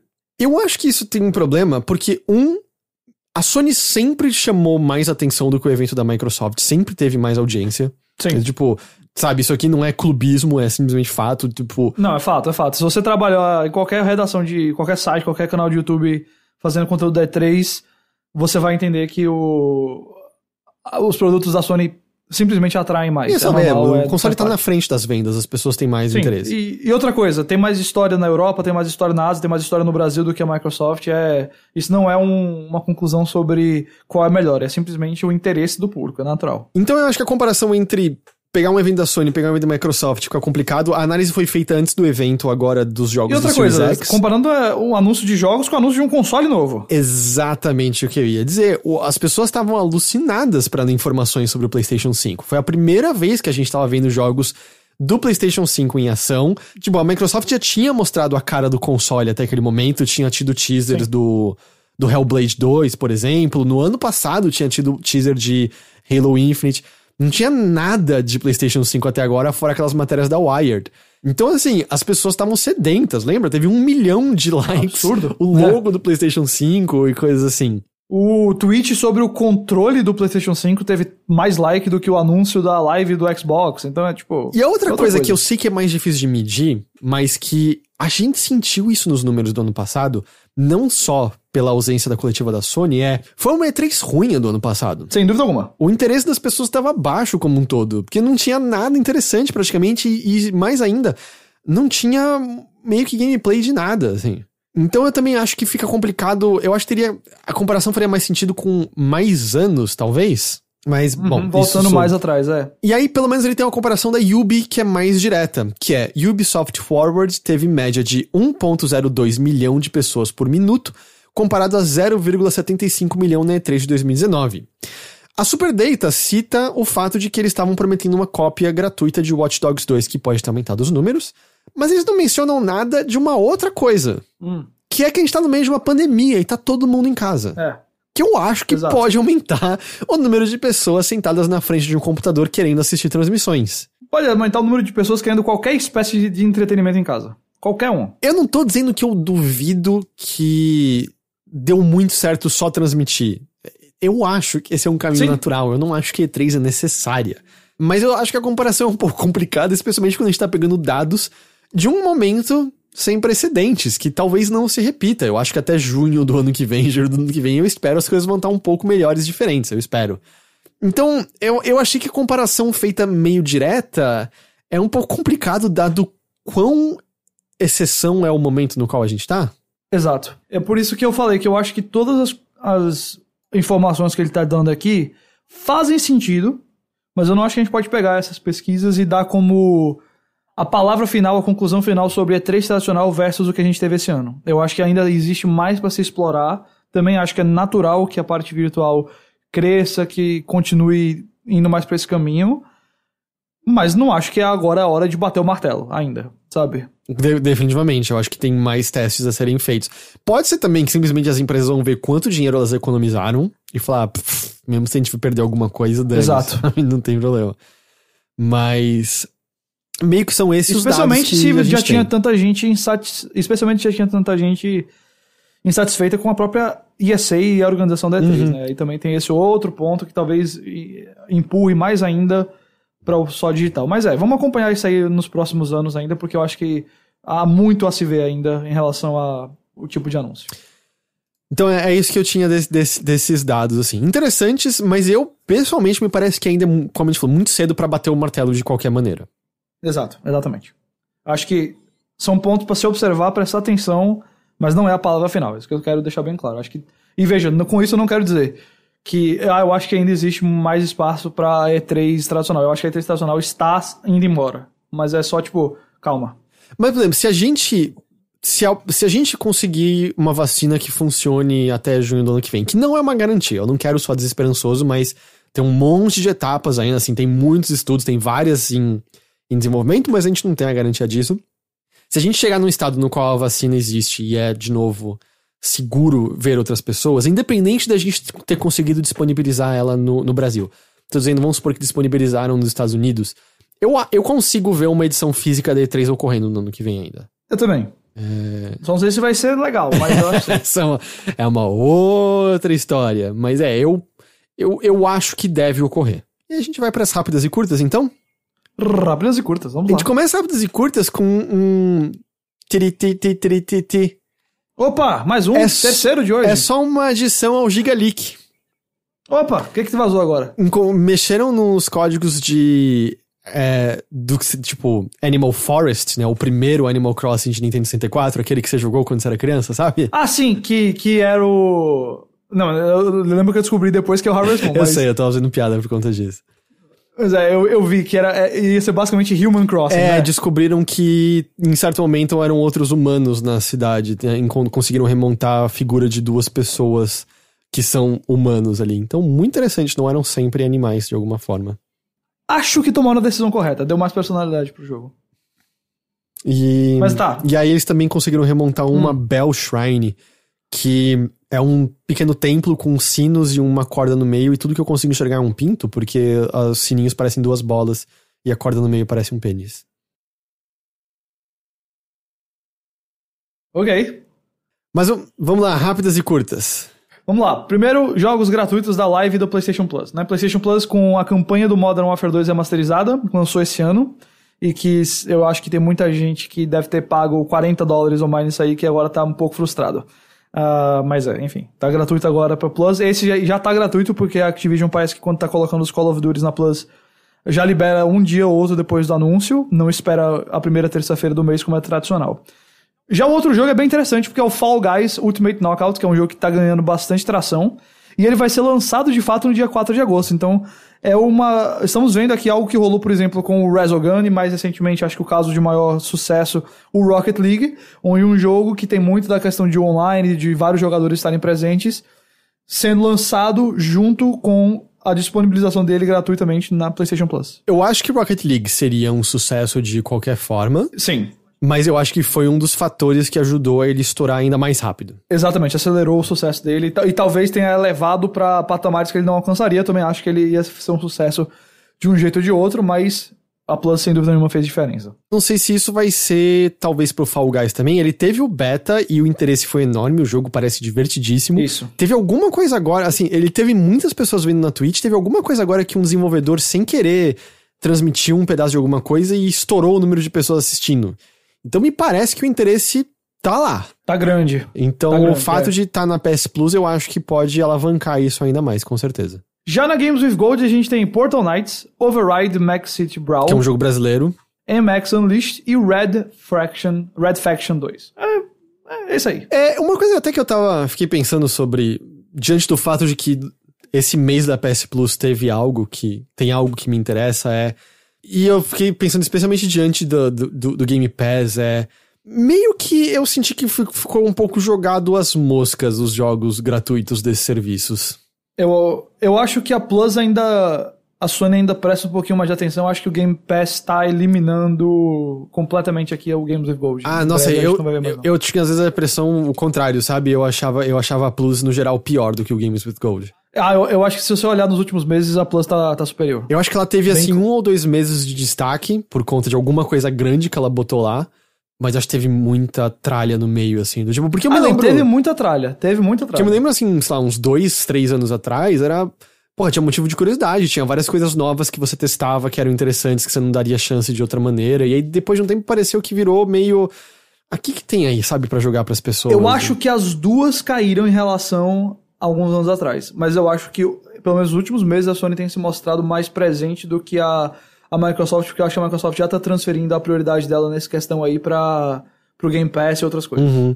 E eu também acho que quando parou de dar jogos do Vita, também acho que diminuiu um pouco o fator curiosidade, de tá aqui uma coisa que talvez você não pague por, mas você pode acessar e talvez você dê uma chance por estar de graça, assim.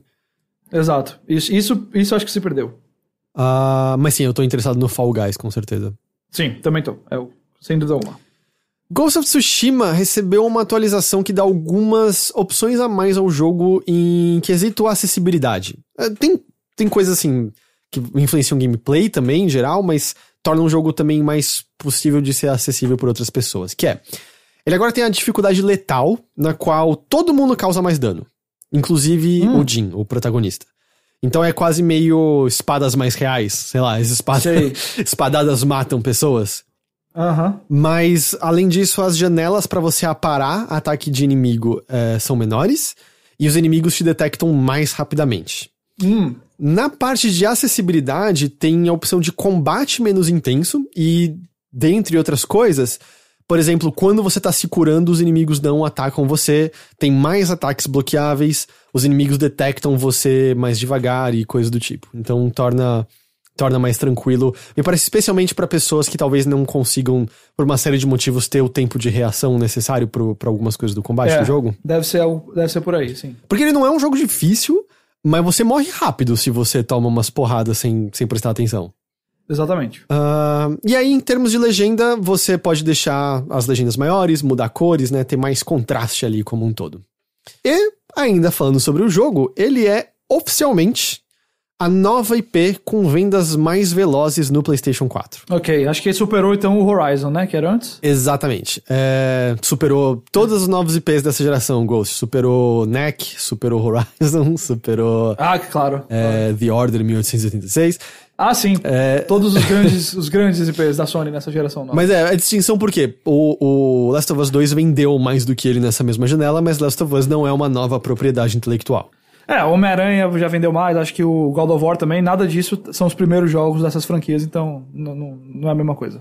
Segundo a Sony, mais de 2,4 milhões de unidades foram vendidas nos 3 primeiros dias do jogo no mercado. Óbvio que tem... um número sólido. Sim. Óbvio que tem outras coisas, como o fato de que nunca houve tantas unidades de PlayStation 4 no mercado quanto agora. Sim. E tem a pandemia que tá gerando muita gente, tá causando pessoas comprarem jogos, e eu acho que com quanto exista a economia vindo assim de não comprar videogame mais alta prioridade, o Ghost of Tsushima é um daqueles lançamentos que é grande o suficiente pra... se eu for comprar 3 jogos esse ano, esse é um deles. Pra muita gente por aí, sabe? Próxima rápida e curta é sobre Animal Crossing New Horizons, porque ele vai ganhar a atualização Onda 2. Já ganhou, foi no dia de hoje da gravação que chegou. A partir de agora, por todo o mês de agosto, todo domingo às 7 da noite vai ter um show de fogos de artifício na ilha. Louco! Você também vai poder comprar uns tickets de uma rifa pra poder ganhar itens festivos. Os fogos que estouram no céu podem fazer desenhos de padrões personalizados pelo jogador. Então, assim, adivinha, agora que tornou acessível, eu não sei se já dá pra você fazer de alguma forma, ou se as pessoas mudaram a data pra poder, mas adivinha qual é vários desenhos que já estão fazendo no céu. Eu vou chutar que são órgãos fálicos. Exatamente! Eu não consegui imaginar que isso ia acontecer. Vários caralhinhos voadores. Não é como se isso tivesse acontecido até em outro jogo da própria Nintendo nessa geração de Nintendo Switch, né? Eles estão implementando algo que tinha na versão de 3DS, que é você poder visitar em sonhos as ilhas das outras pessoas. Porque no momento atual você tem que abrir a sua ilha, você tem que estar conectado, você abre sua ilha, e aí as pessoas podem visitar a sua ilha. Nesse esquema de sonho, você permite que a pessoa visite uma cópia da sua ilha sem ter que se conectar com ela, e você pode meio que mexer na ilha à vontade, mas não é definitivo as mudanças, porque é só um sonho. Entendeu? Ok. Interessante. E tem agora um serviço de upload e restauração da ilha para assinantes do Switch Online. Isso não é... isso é bom, isso é legal. Saves na nuvem, é uma outra funcionalidade. Então, seu Switch quebrou, foi roubado e você é um assinante, você tem como entrar em contato com a Nintendo e falar, quero minha ilha de volta, e aí eles podem recuperar a sua ilha ali pra você. Isso devia ser mais fácil, mas é melhor que exista do que não existe. Definitivamente deveria ser mais fácil. E só aproveitando que a gente tá falando de Animal Crossing, a Famitsu divulgou uma lista com os jogos mais vendidos no Japão até agora neste ano, então nesses 6 meses. E aí? Os números só levam em conta jogos físicos ou cartões que você compra com o código do jogo. Então a gente não tá falando de vendas diretas nas lojas digitais. Dentro desses dados, Animal Crossing é o jogo mais vendido em 2020 no Japão, com pouco mais de 5 milhões de unidades. E o segundo lugar, que é Final Fantasy VII Remake, vendeu 931 mil unidades. Olha, me parece que o Animal Crossing é um negócio gigantesco mesmo no Japão, né? Sim. Quem diria? Mas, cara, é um buraco muito grande, né, entre o primeiro e o segundo. Enorme, pelo amor de Deus. 5 milhões de unidades pra um, nem 1 milhão pro outro. Putz, é muita coisa. E aí eles também têm dados de consoles. Nesse período de 6 meses, o Switch teve 2,6 milhões de unidades vendidas e chegou a um total de 14 milhões vendidas no país. O PlayStation 4 teve 435 mil unidades vendidas, chegando a 9,2 milhões de unidades no Japão. E o Xbox, nenhuma surpresa, nunca teve tração no Japão, teve 2.685 unidades vendidas nos últimos 6 meses, chegando a um total de pouco mais do que 113 mil unidades no país. Ok. E é isso. É isso, tá bom então. A gente teve uma live da Summer Game Fest do Jeff Keighley essa semana, que confirmou algo que acabou vazando um pouquinho antes, que foi o anúncio do Cuphead para o PlayStation 4, o jogo aí do estúdio MDHD, que foi um dos jogos mais legais aí dos últimos anos. Vai ganhar agora uma versão para o PlayStation 4. Já saiu, na verdade, o jogo já tá disponível lá. E também eles aproveitaram para falar um pouquinho do Delicious Last Course, que é o DLC anunciado lá na E3 2018, confirmando que ele ainda vai precisar de mais um tempinho pra ficar pronto. Eu tava pensando sobre isso, porque foi anunciado há 2 anos esse DLC. Faz um bom tempo já. E eu já tinha vídeo com gameplay e tudo mais. E assim, eu sei que fazer as animações de Cuphead demora pra cacete. Mas eu fiquei pensando se... Eu não sei, eu tô com uma desconfiança que esse DLC vai sair como uma coisa meio grandinha, sabe? Quase como talvez um pequeno jogo à parte. Eu acho que vai ser por aí, pelo tamanho que ele tá tendo, ou pelo tempo que ele tá passando. Porque ele, claramente, o desenvolvimento já tinha começado antes da E3 de 2018, e agora são 2 anos depois e ele não saiu ainda. Então, não sei, eu tava só com essa sensação, sabe? De que ele vai ser maior do que parecia que ia ser inicialmente. E você viu a animação de stop motion que eles fizeram pra anunciar a versão de PlayStation 4? Vi, bem legal. Bem bonita, né? Provavelmente a maior notícia de hoje é que a gente tem algo bom pra pensar pro futuro. Que é o segundo filme do Sonic que tem data pra ser lançado. Dia 8 de abril de 2022. Você consegue pensar na existência de 2022? Não consigo pensar na existência de agosto, quanto mais de 2022. O Ben Schwartz vai ser de novo a voz do Ouriço, ele até confirmou tudo isso no Twitter dele. E a gente vai ter o retorno do Jeff Fowler e dos escritores Pat Casey e Josh Miller. Então é isso aí, daqui a mais ou menos 2 anos a gente tem Sonic de novo. E eu vi que saiu agora, enquanto a gente tava gravando, eu acho, que o Splinter Cell vai ganhar um anime na Netflix. Eu coloquei aí na pauta. Uma série animada, assim, eu não sei o quanto o anime vai ser, mas pelo visto inspirada em anime, que vai ser lançada pelo roteirista de John Wick na Netflix. Parece que já encomendaram, 2 temporadas, então deve ser um negócio já aí... Acho que o Netflix tentando reproduzir o que fez com Castlevania aí, que encontrou um sucessozinho lá, com outras franquias de videogame. A gente teve mais detalhes da trilha sonora de Tony Hawk Pro Skater 1 e 2, que vai sair agora. Eles tinham falado anteriormente, né, as 18 músicas clássicas, que eram dos jogos originais que estariam nesse, mas anunciaram que vão ter 37 novas músicas. Tem muitos nomes conhecidos, como Sublime e Real Big Fish, mas A de especial importância pra nós é que Charlie Brown Jr. vai fazer parte da trilha sonora de Tony Hawk Pro Skater. A maior notícia pro Brasil em 2020. Eu falei que sentia, não falei? Você falou. A música que eles escolheram foi Confisco. Pessoalmente, eu acho que o Charlie Brown tem músicas melhores, que não seria a que eu escolheria pra trilha sonora, se fosse a minha escolha. Mas eu acho que faz sentido, porque é uma música mais agitada e tudo mais. Então é isso, muito da hora. É muito legal, foi assim, o pessoal público aqui no Brasil tá extremamente feliz com essa notícia. Vi muita reação positiva e, assim, muito bacana mesmo. Eu não tenho a menor ideia qual é, como é Charlie Brown no resto do mundo, eu não tenho a menor ideia, assim, o quanto que eles alcançaram em públicos fora do Brasil, mas que quer ou não, eles são associados a skate e muito, Tony Hawk é sobre também celebração da cultura do skate, então eu acho que faz, total. É muito legal que esteja casado os dois ali. Muito legal. Desde o evento da Microsoft na semana passada, a gente teve alguns detalhes adicionais de alguns jogos ali. Por exemplo, você chegou a ver o FAQ que a Dontnod postou sobre o Tell Me Why? Não, esse do Tell Me Why não. Eu vi outras coisas que tá aqui na pauta que a gente vai falar, mas esse especificamente não. Eu vi só por cima porque o próprio FAQ admite que ele tem spoilers, mas eu achei interessante que eles colocaram isso quase como se fosse pra meio que fazer um aviso de gatilho, ou acho que mais especificamente pra avisar que tipos de gatilhos não estarão presentes no jogo. Porque meio que um temor que as pessoas estavam tendo era meio... Putz, é mais uma história na qual o aspecto LGBT da pessoa tá ali só pra ser uma tragédia pessoal pra ela. Tanto que foi uma crítica que há em relação a um personagem no Last of Us Part 2, por exemplo.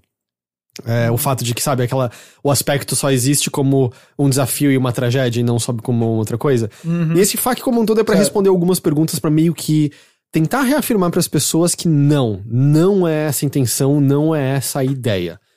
A gente só vai saber quando o jogo sair de fato, é claro, mas eu achei interessante deles postarem dessa maneira pra meio que trazer algum certo alívio em relação ao tema. Certo. Interessante, sem dúvida. Mas outro detalhe saiu é que a gente, né, teve a surpresa de Stalker 2 ali. Eu acho que talvez a maior surpresa das coisas mostradas. A palavra surpresa é a palavra pra esse jogo, sim. Mas aparentemente tá mais longe do que a gente achava que estaria. E sei lá se a gente pode... No fim das contas, apesar da gente ter visto ambientes, eu acho que é quase tão equivalente quanto só o logo de Fable. Eu também acho. Honestamente, não acho que nada ali é muito representativo. Não que não possa alcançar aquilo ali, mas eu não acho que nada muito representativo no momento, não. Porque a GSC postou um FAQ sobre o jogo, e aí uma das perguntas é: o trailer apresentou gráficos do jogo? E a resposta é: o trailer apresenta os gráficos e a atmosfera que almejamos ter no lançamento. Sure. Então, okay. Eu presumi que pelo menos era um mundo que já estava sendo construído e era só uma câmera livre tirando imagens desse mundo que eles construíram. E... parece que esse não é o caso. E a questão daquela confusão sobre os jogos estarão no Xbox One ou não, a gente até nem viu um pedaço dessa confusão, mas dado o que rolou... Na verdade, eu cheguei a ver no dia da gravação da gente, mas eu não falei justamente porque acabou... Você vai explicar, mas acabou sendo uma confusão que depois eles retiraram, aí ficou... Eu falei, não vou... Deixa pra lá. Mas explica aí o que aconteceu. Que foi que, enquanto você tinha jogos... que na apresentação claramente mostravam que, por exemplo, o Forza só mostrava Series X e PC, o Everwild só mostrava Series X e PC, o Avowed só mostrava Series X e acho que PC também. Enquanto você tinha isso, os sites do Avowed e do Everwild mostravam o jogo como também saindo para Xbox One, o que deixou ainda mais confuso. Mas, depois que isso foi apontado pelo Stephen Totilo no Twitter, o Aaron Greenberg respondeu ele dizendo que eles iam atualizar o site, e os sites foram atualizados para remover menção sobre o Xbox One. E a real é isso, esses jogos não vão sair no Xbox One, porque não tava no trailer, e isso aí claramente foi só um errinho, e eles nunca tiveram a intenção de botar lá que tava sendo feito pro Xbox One. A dúvida só é... que a gente não tem a resposta disso ainda, e a Microsoft não respondeu, não vão sair no Xbox One, porque eles voltaram atrás no que eles tinham dito, de ter versões pra esse console nos primeiros 2 anos, Ou esses porque jogos eles só vão sair... vão sair só daqui a 2 anos. A gente não Eu sabe. vou chutar, eu vou fazer um chute aqui, não tem nada confirmado. Eu acho que as duas coisas são verdades. Eu acho que vão... Como eu falei, eu não consigo ver Forza saindo só 3 anos depois do lançamento, mais de 2 anos depois do lançamento do Xbox Series X. Não consigo ver. Mas Forza tá anunciado apenas pro Series X. Então, por exemplo, o caso do Forza, eu acho que eles estão voltando atrás da promessa. O caso, por exemplo, do Avowed, que parece estar muito mais distante, eu acho que ele pode sair sim depois de mais de 2 anos aí do lançamento do Series X, e aí não entra se foi quebra da promessa ou não. Então, eu acho que as duas coisas são verdades e eu acho que tem que ir caso em caso. Diz. Existe uma lacuna que, tecnicamente, vai fazer com que esses jogos sejam jogáveis no Xbox One. Que é o quê? O xCloud. Certo. O xCloud... Não acho que é bem isso que eles estavam Também acho que não. quando fizeram a promessa. Também acho que não. Mas o xCloud vai ter os jogos de Game Pass. Então, tecnicamente, nos países que tiverem acesso ao xCloud, esses jogos serão acessíveis no Xbox One. É a única brecha que eu consigo pensar que permita isso.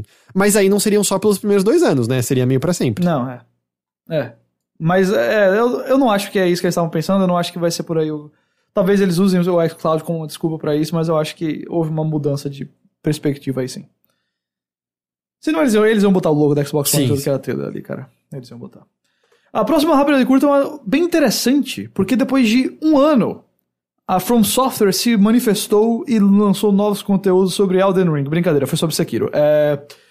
Eles anunciaram que no dia 29 de outubro, então ainda tem um tempinho, Sekiro vai receber uma grande atualização. Vai trazer não é tão grande assim, vai. Eu acho que é significativa pra comunidade, viu? Eu acho que o pessoal tá bem animado. Ela vai trazer 3 roupas e posturas novas pro lobo, que você vai poder abrir dependendo do que você fizer no jogo. O que é postura? Ele tem lá 4... Acho que são os golpes especiais que ele tem. Acho que vão vir novas aí com esse daí. Mas eu só tinha lido roupa quando eu vi o anúncio. Pelo menos na primeira vez que eu vi saindo, eles falaram disso aí também. Stances, eu acho que eles chamam uma coisa dessa. Não tô lembrando, não faz tempo que eu não jogo Sekiro.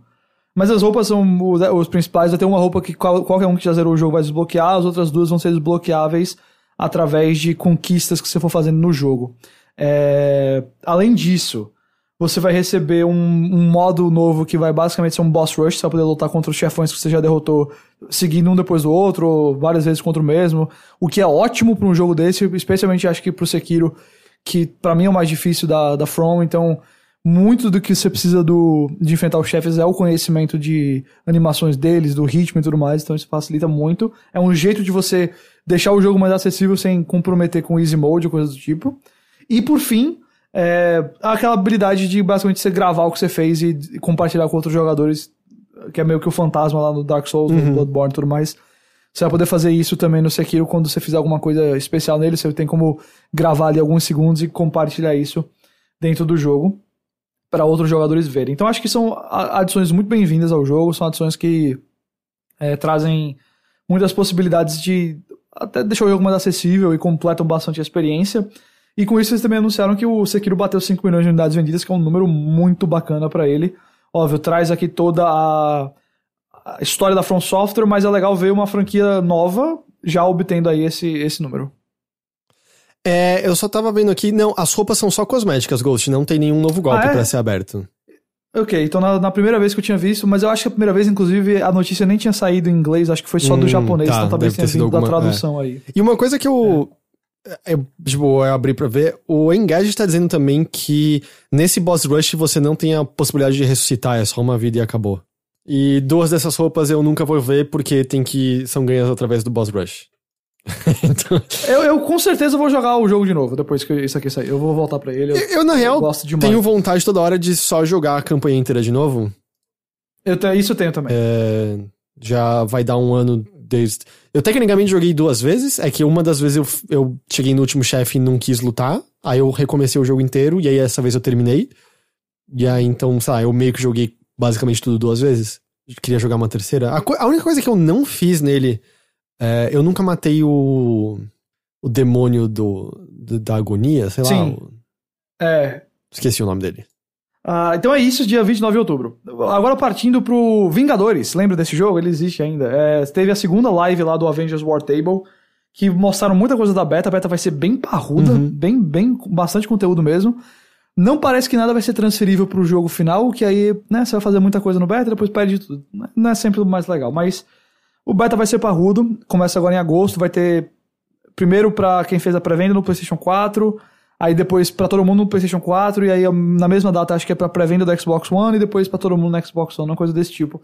Se vocês pesquisarem as datas direitinho, tem aí. Mas o que eles anunciaram foi realmente conteúdo da beta, que vai ter várias missões de campanha, várias missões de cooperativo, todos os heróis vão estar jogáveis, os heróis do lançamento do jogo, e aí no finalzinho da live eles anunciaram o primeiro herói, quer dizer, não sei se é o primeiro porque eles já tinham mostrado o Homem-Formiga em outro trailer, e nesse trailer de mostrar os heróis, é o Gavião Arqueiro que foi anunciado, e ele tá tem 4 meio que cadeados, e ele tá no segundo, então talvez o Homem-Formiga seja o primeiro e ele seja o segundo, mas um dos primeiros vai ser o Gavião Arqueiro, e ele vai ser gratuito, você vai desbloquear ele pelo jogo mesmo, não vai pagar, o que é ótimo. E ele vai vir com missões de história, ele vai vir com várias skins diferentes, vai ter missões também dos outros tipos de missões lá, de Warzone e tudo mais. Então o pessoal ficou bem feliz, aparentemente a comunidade estava pedindo muito ele, eu acho que não havia a menor dúvida de que ele ia estar nesse jogo, mas a comunidade estava pedindo bastante, e ficaram felizes de vê-lo aí no jogo. Eu tô prestes a comprar uma teoria conspiratória. Qual? De que eles estão de propósito fazendo os designs mais sem graça possível dos personagens pra vender pra você um design legal depois. Nossa, mas o do Gavião Arqueiro é uma tristeza, né? Pelo amor de Deus. É muito ruim, é impressionante, não é possível, que porra é aquela? É muito sem graça. Ele já não é um personagem dos mais memoráveis de design, mas essa versão que eles botaram no jogo tá... Eu admito que eu já tenho birra com ele porque eu acho o ator dele no cinema insuportável. Eu gosto eu não vou dizer que eu gosto dele, eu gosto dele como... Jeremy Renner, né? Mas... Não, eles ainda falaram que basearam ele numa das melhores... HQs do Gavião Arqueiro de todos os tempos, mas assim... é uma HQ que ele tem um cachorro que ele chama Pizza Dog, e aí no trailer tem sons de cachorro, então talvez tenha alguma coisa do Pizza Dog no jogo, mas o design dele tem nada a ver, porque essa saga é basicamente...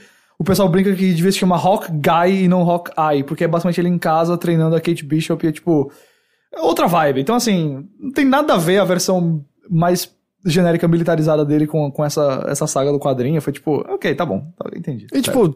grandes coisas que é baseado numa coisa da HQ, né? Não é como se ser baseado na HQ não quer dizer que não possa ter um design ruim. Tem muito design ruim em história em quadrinho.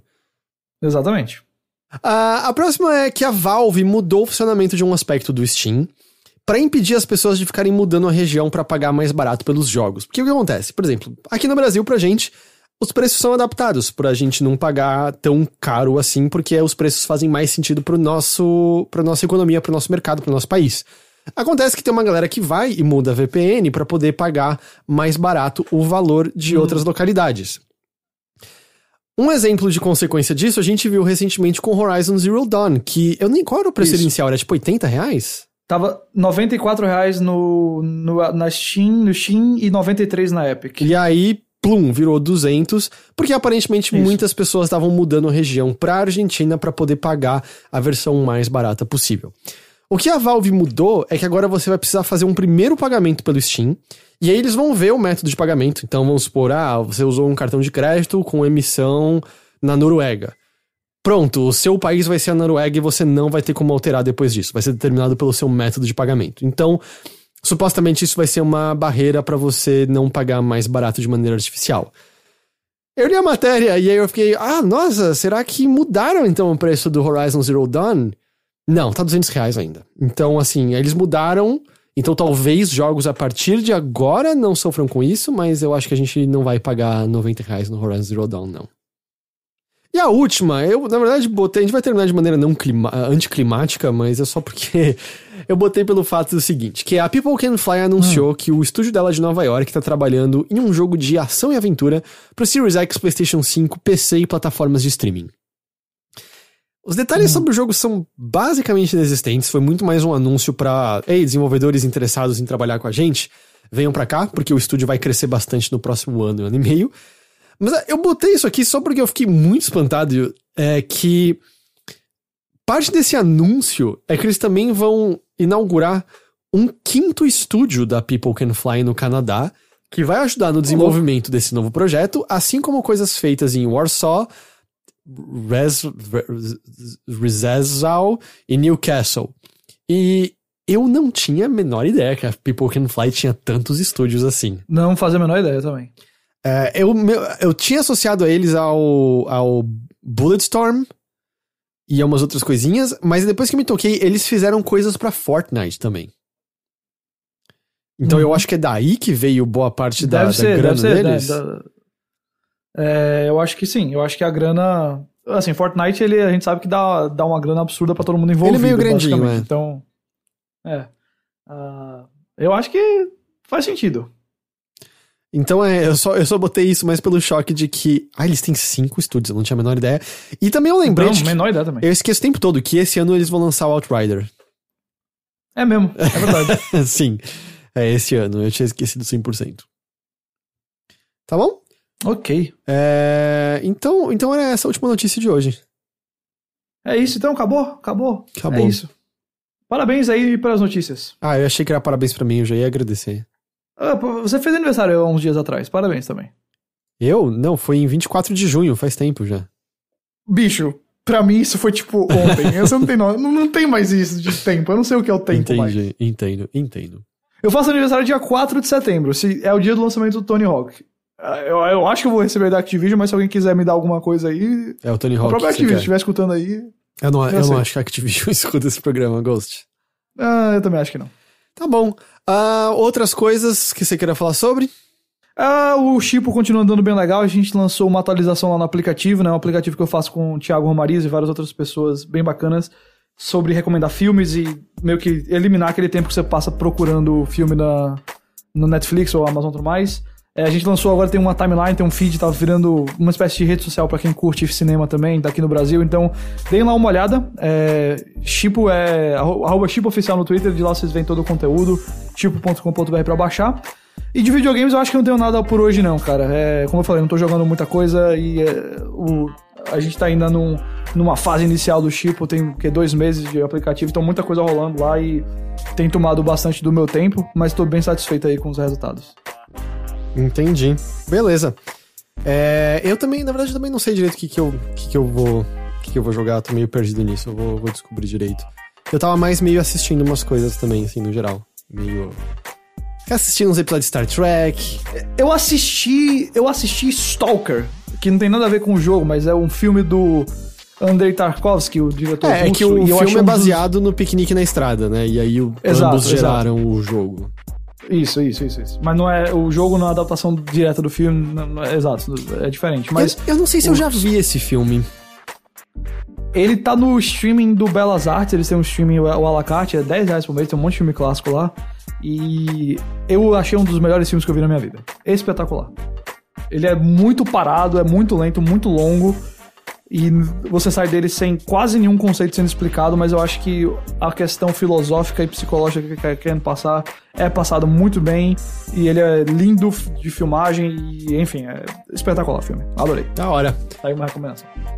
Bom, a todos que nos ouviram, a gente agradece demais a companhia de vocês, a gente agradece demais a audiência de vocês, a gente espera que vocês tenham gostado, a gente espera que vocês tenham um excelente fim de semana, independente do que vocês fizerem, a gente espera que ele seja excelente, e a gente se vê de novo então na semana que vem com mais notícias da Nave Mãe.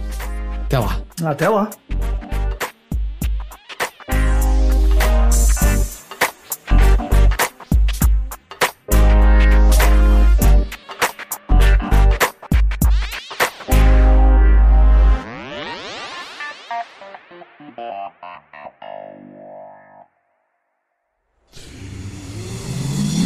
Half-daff.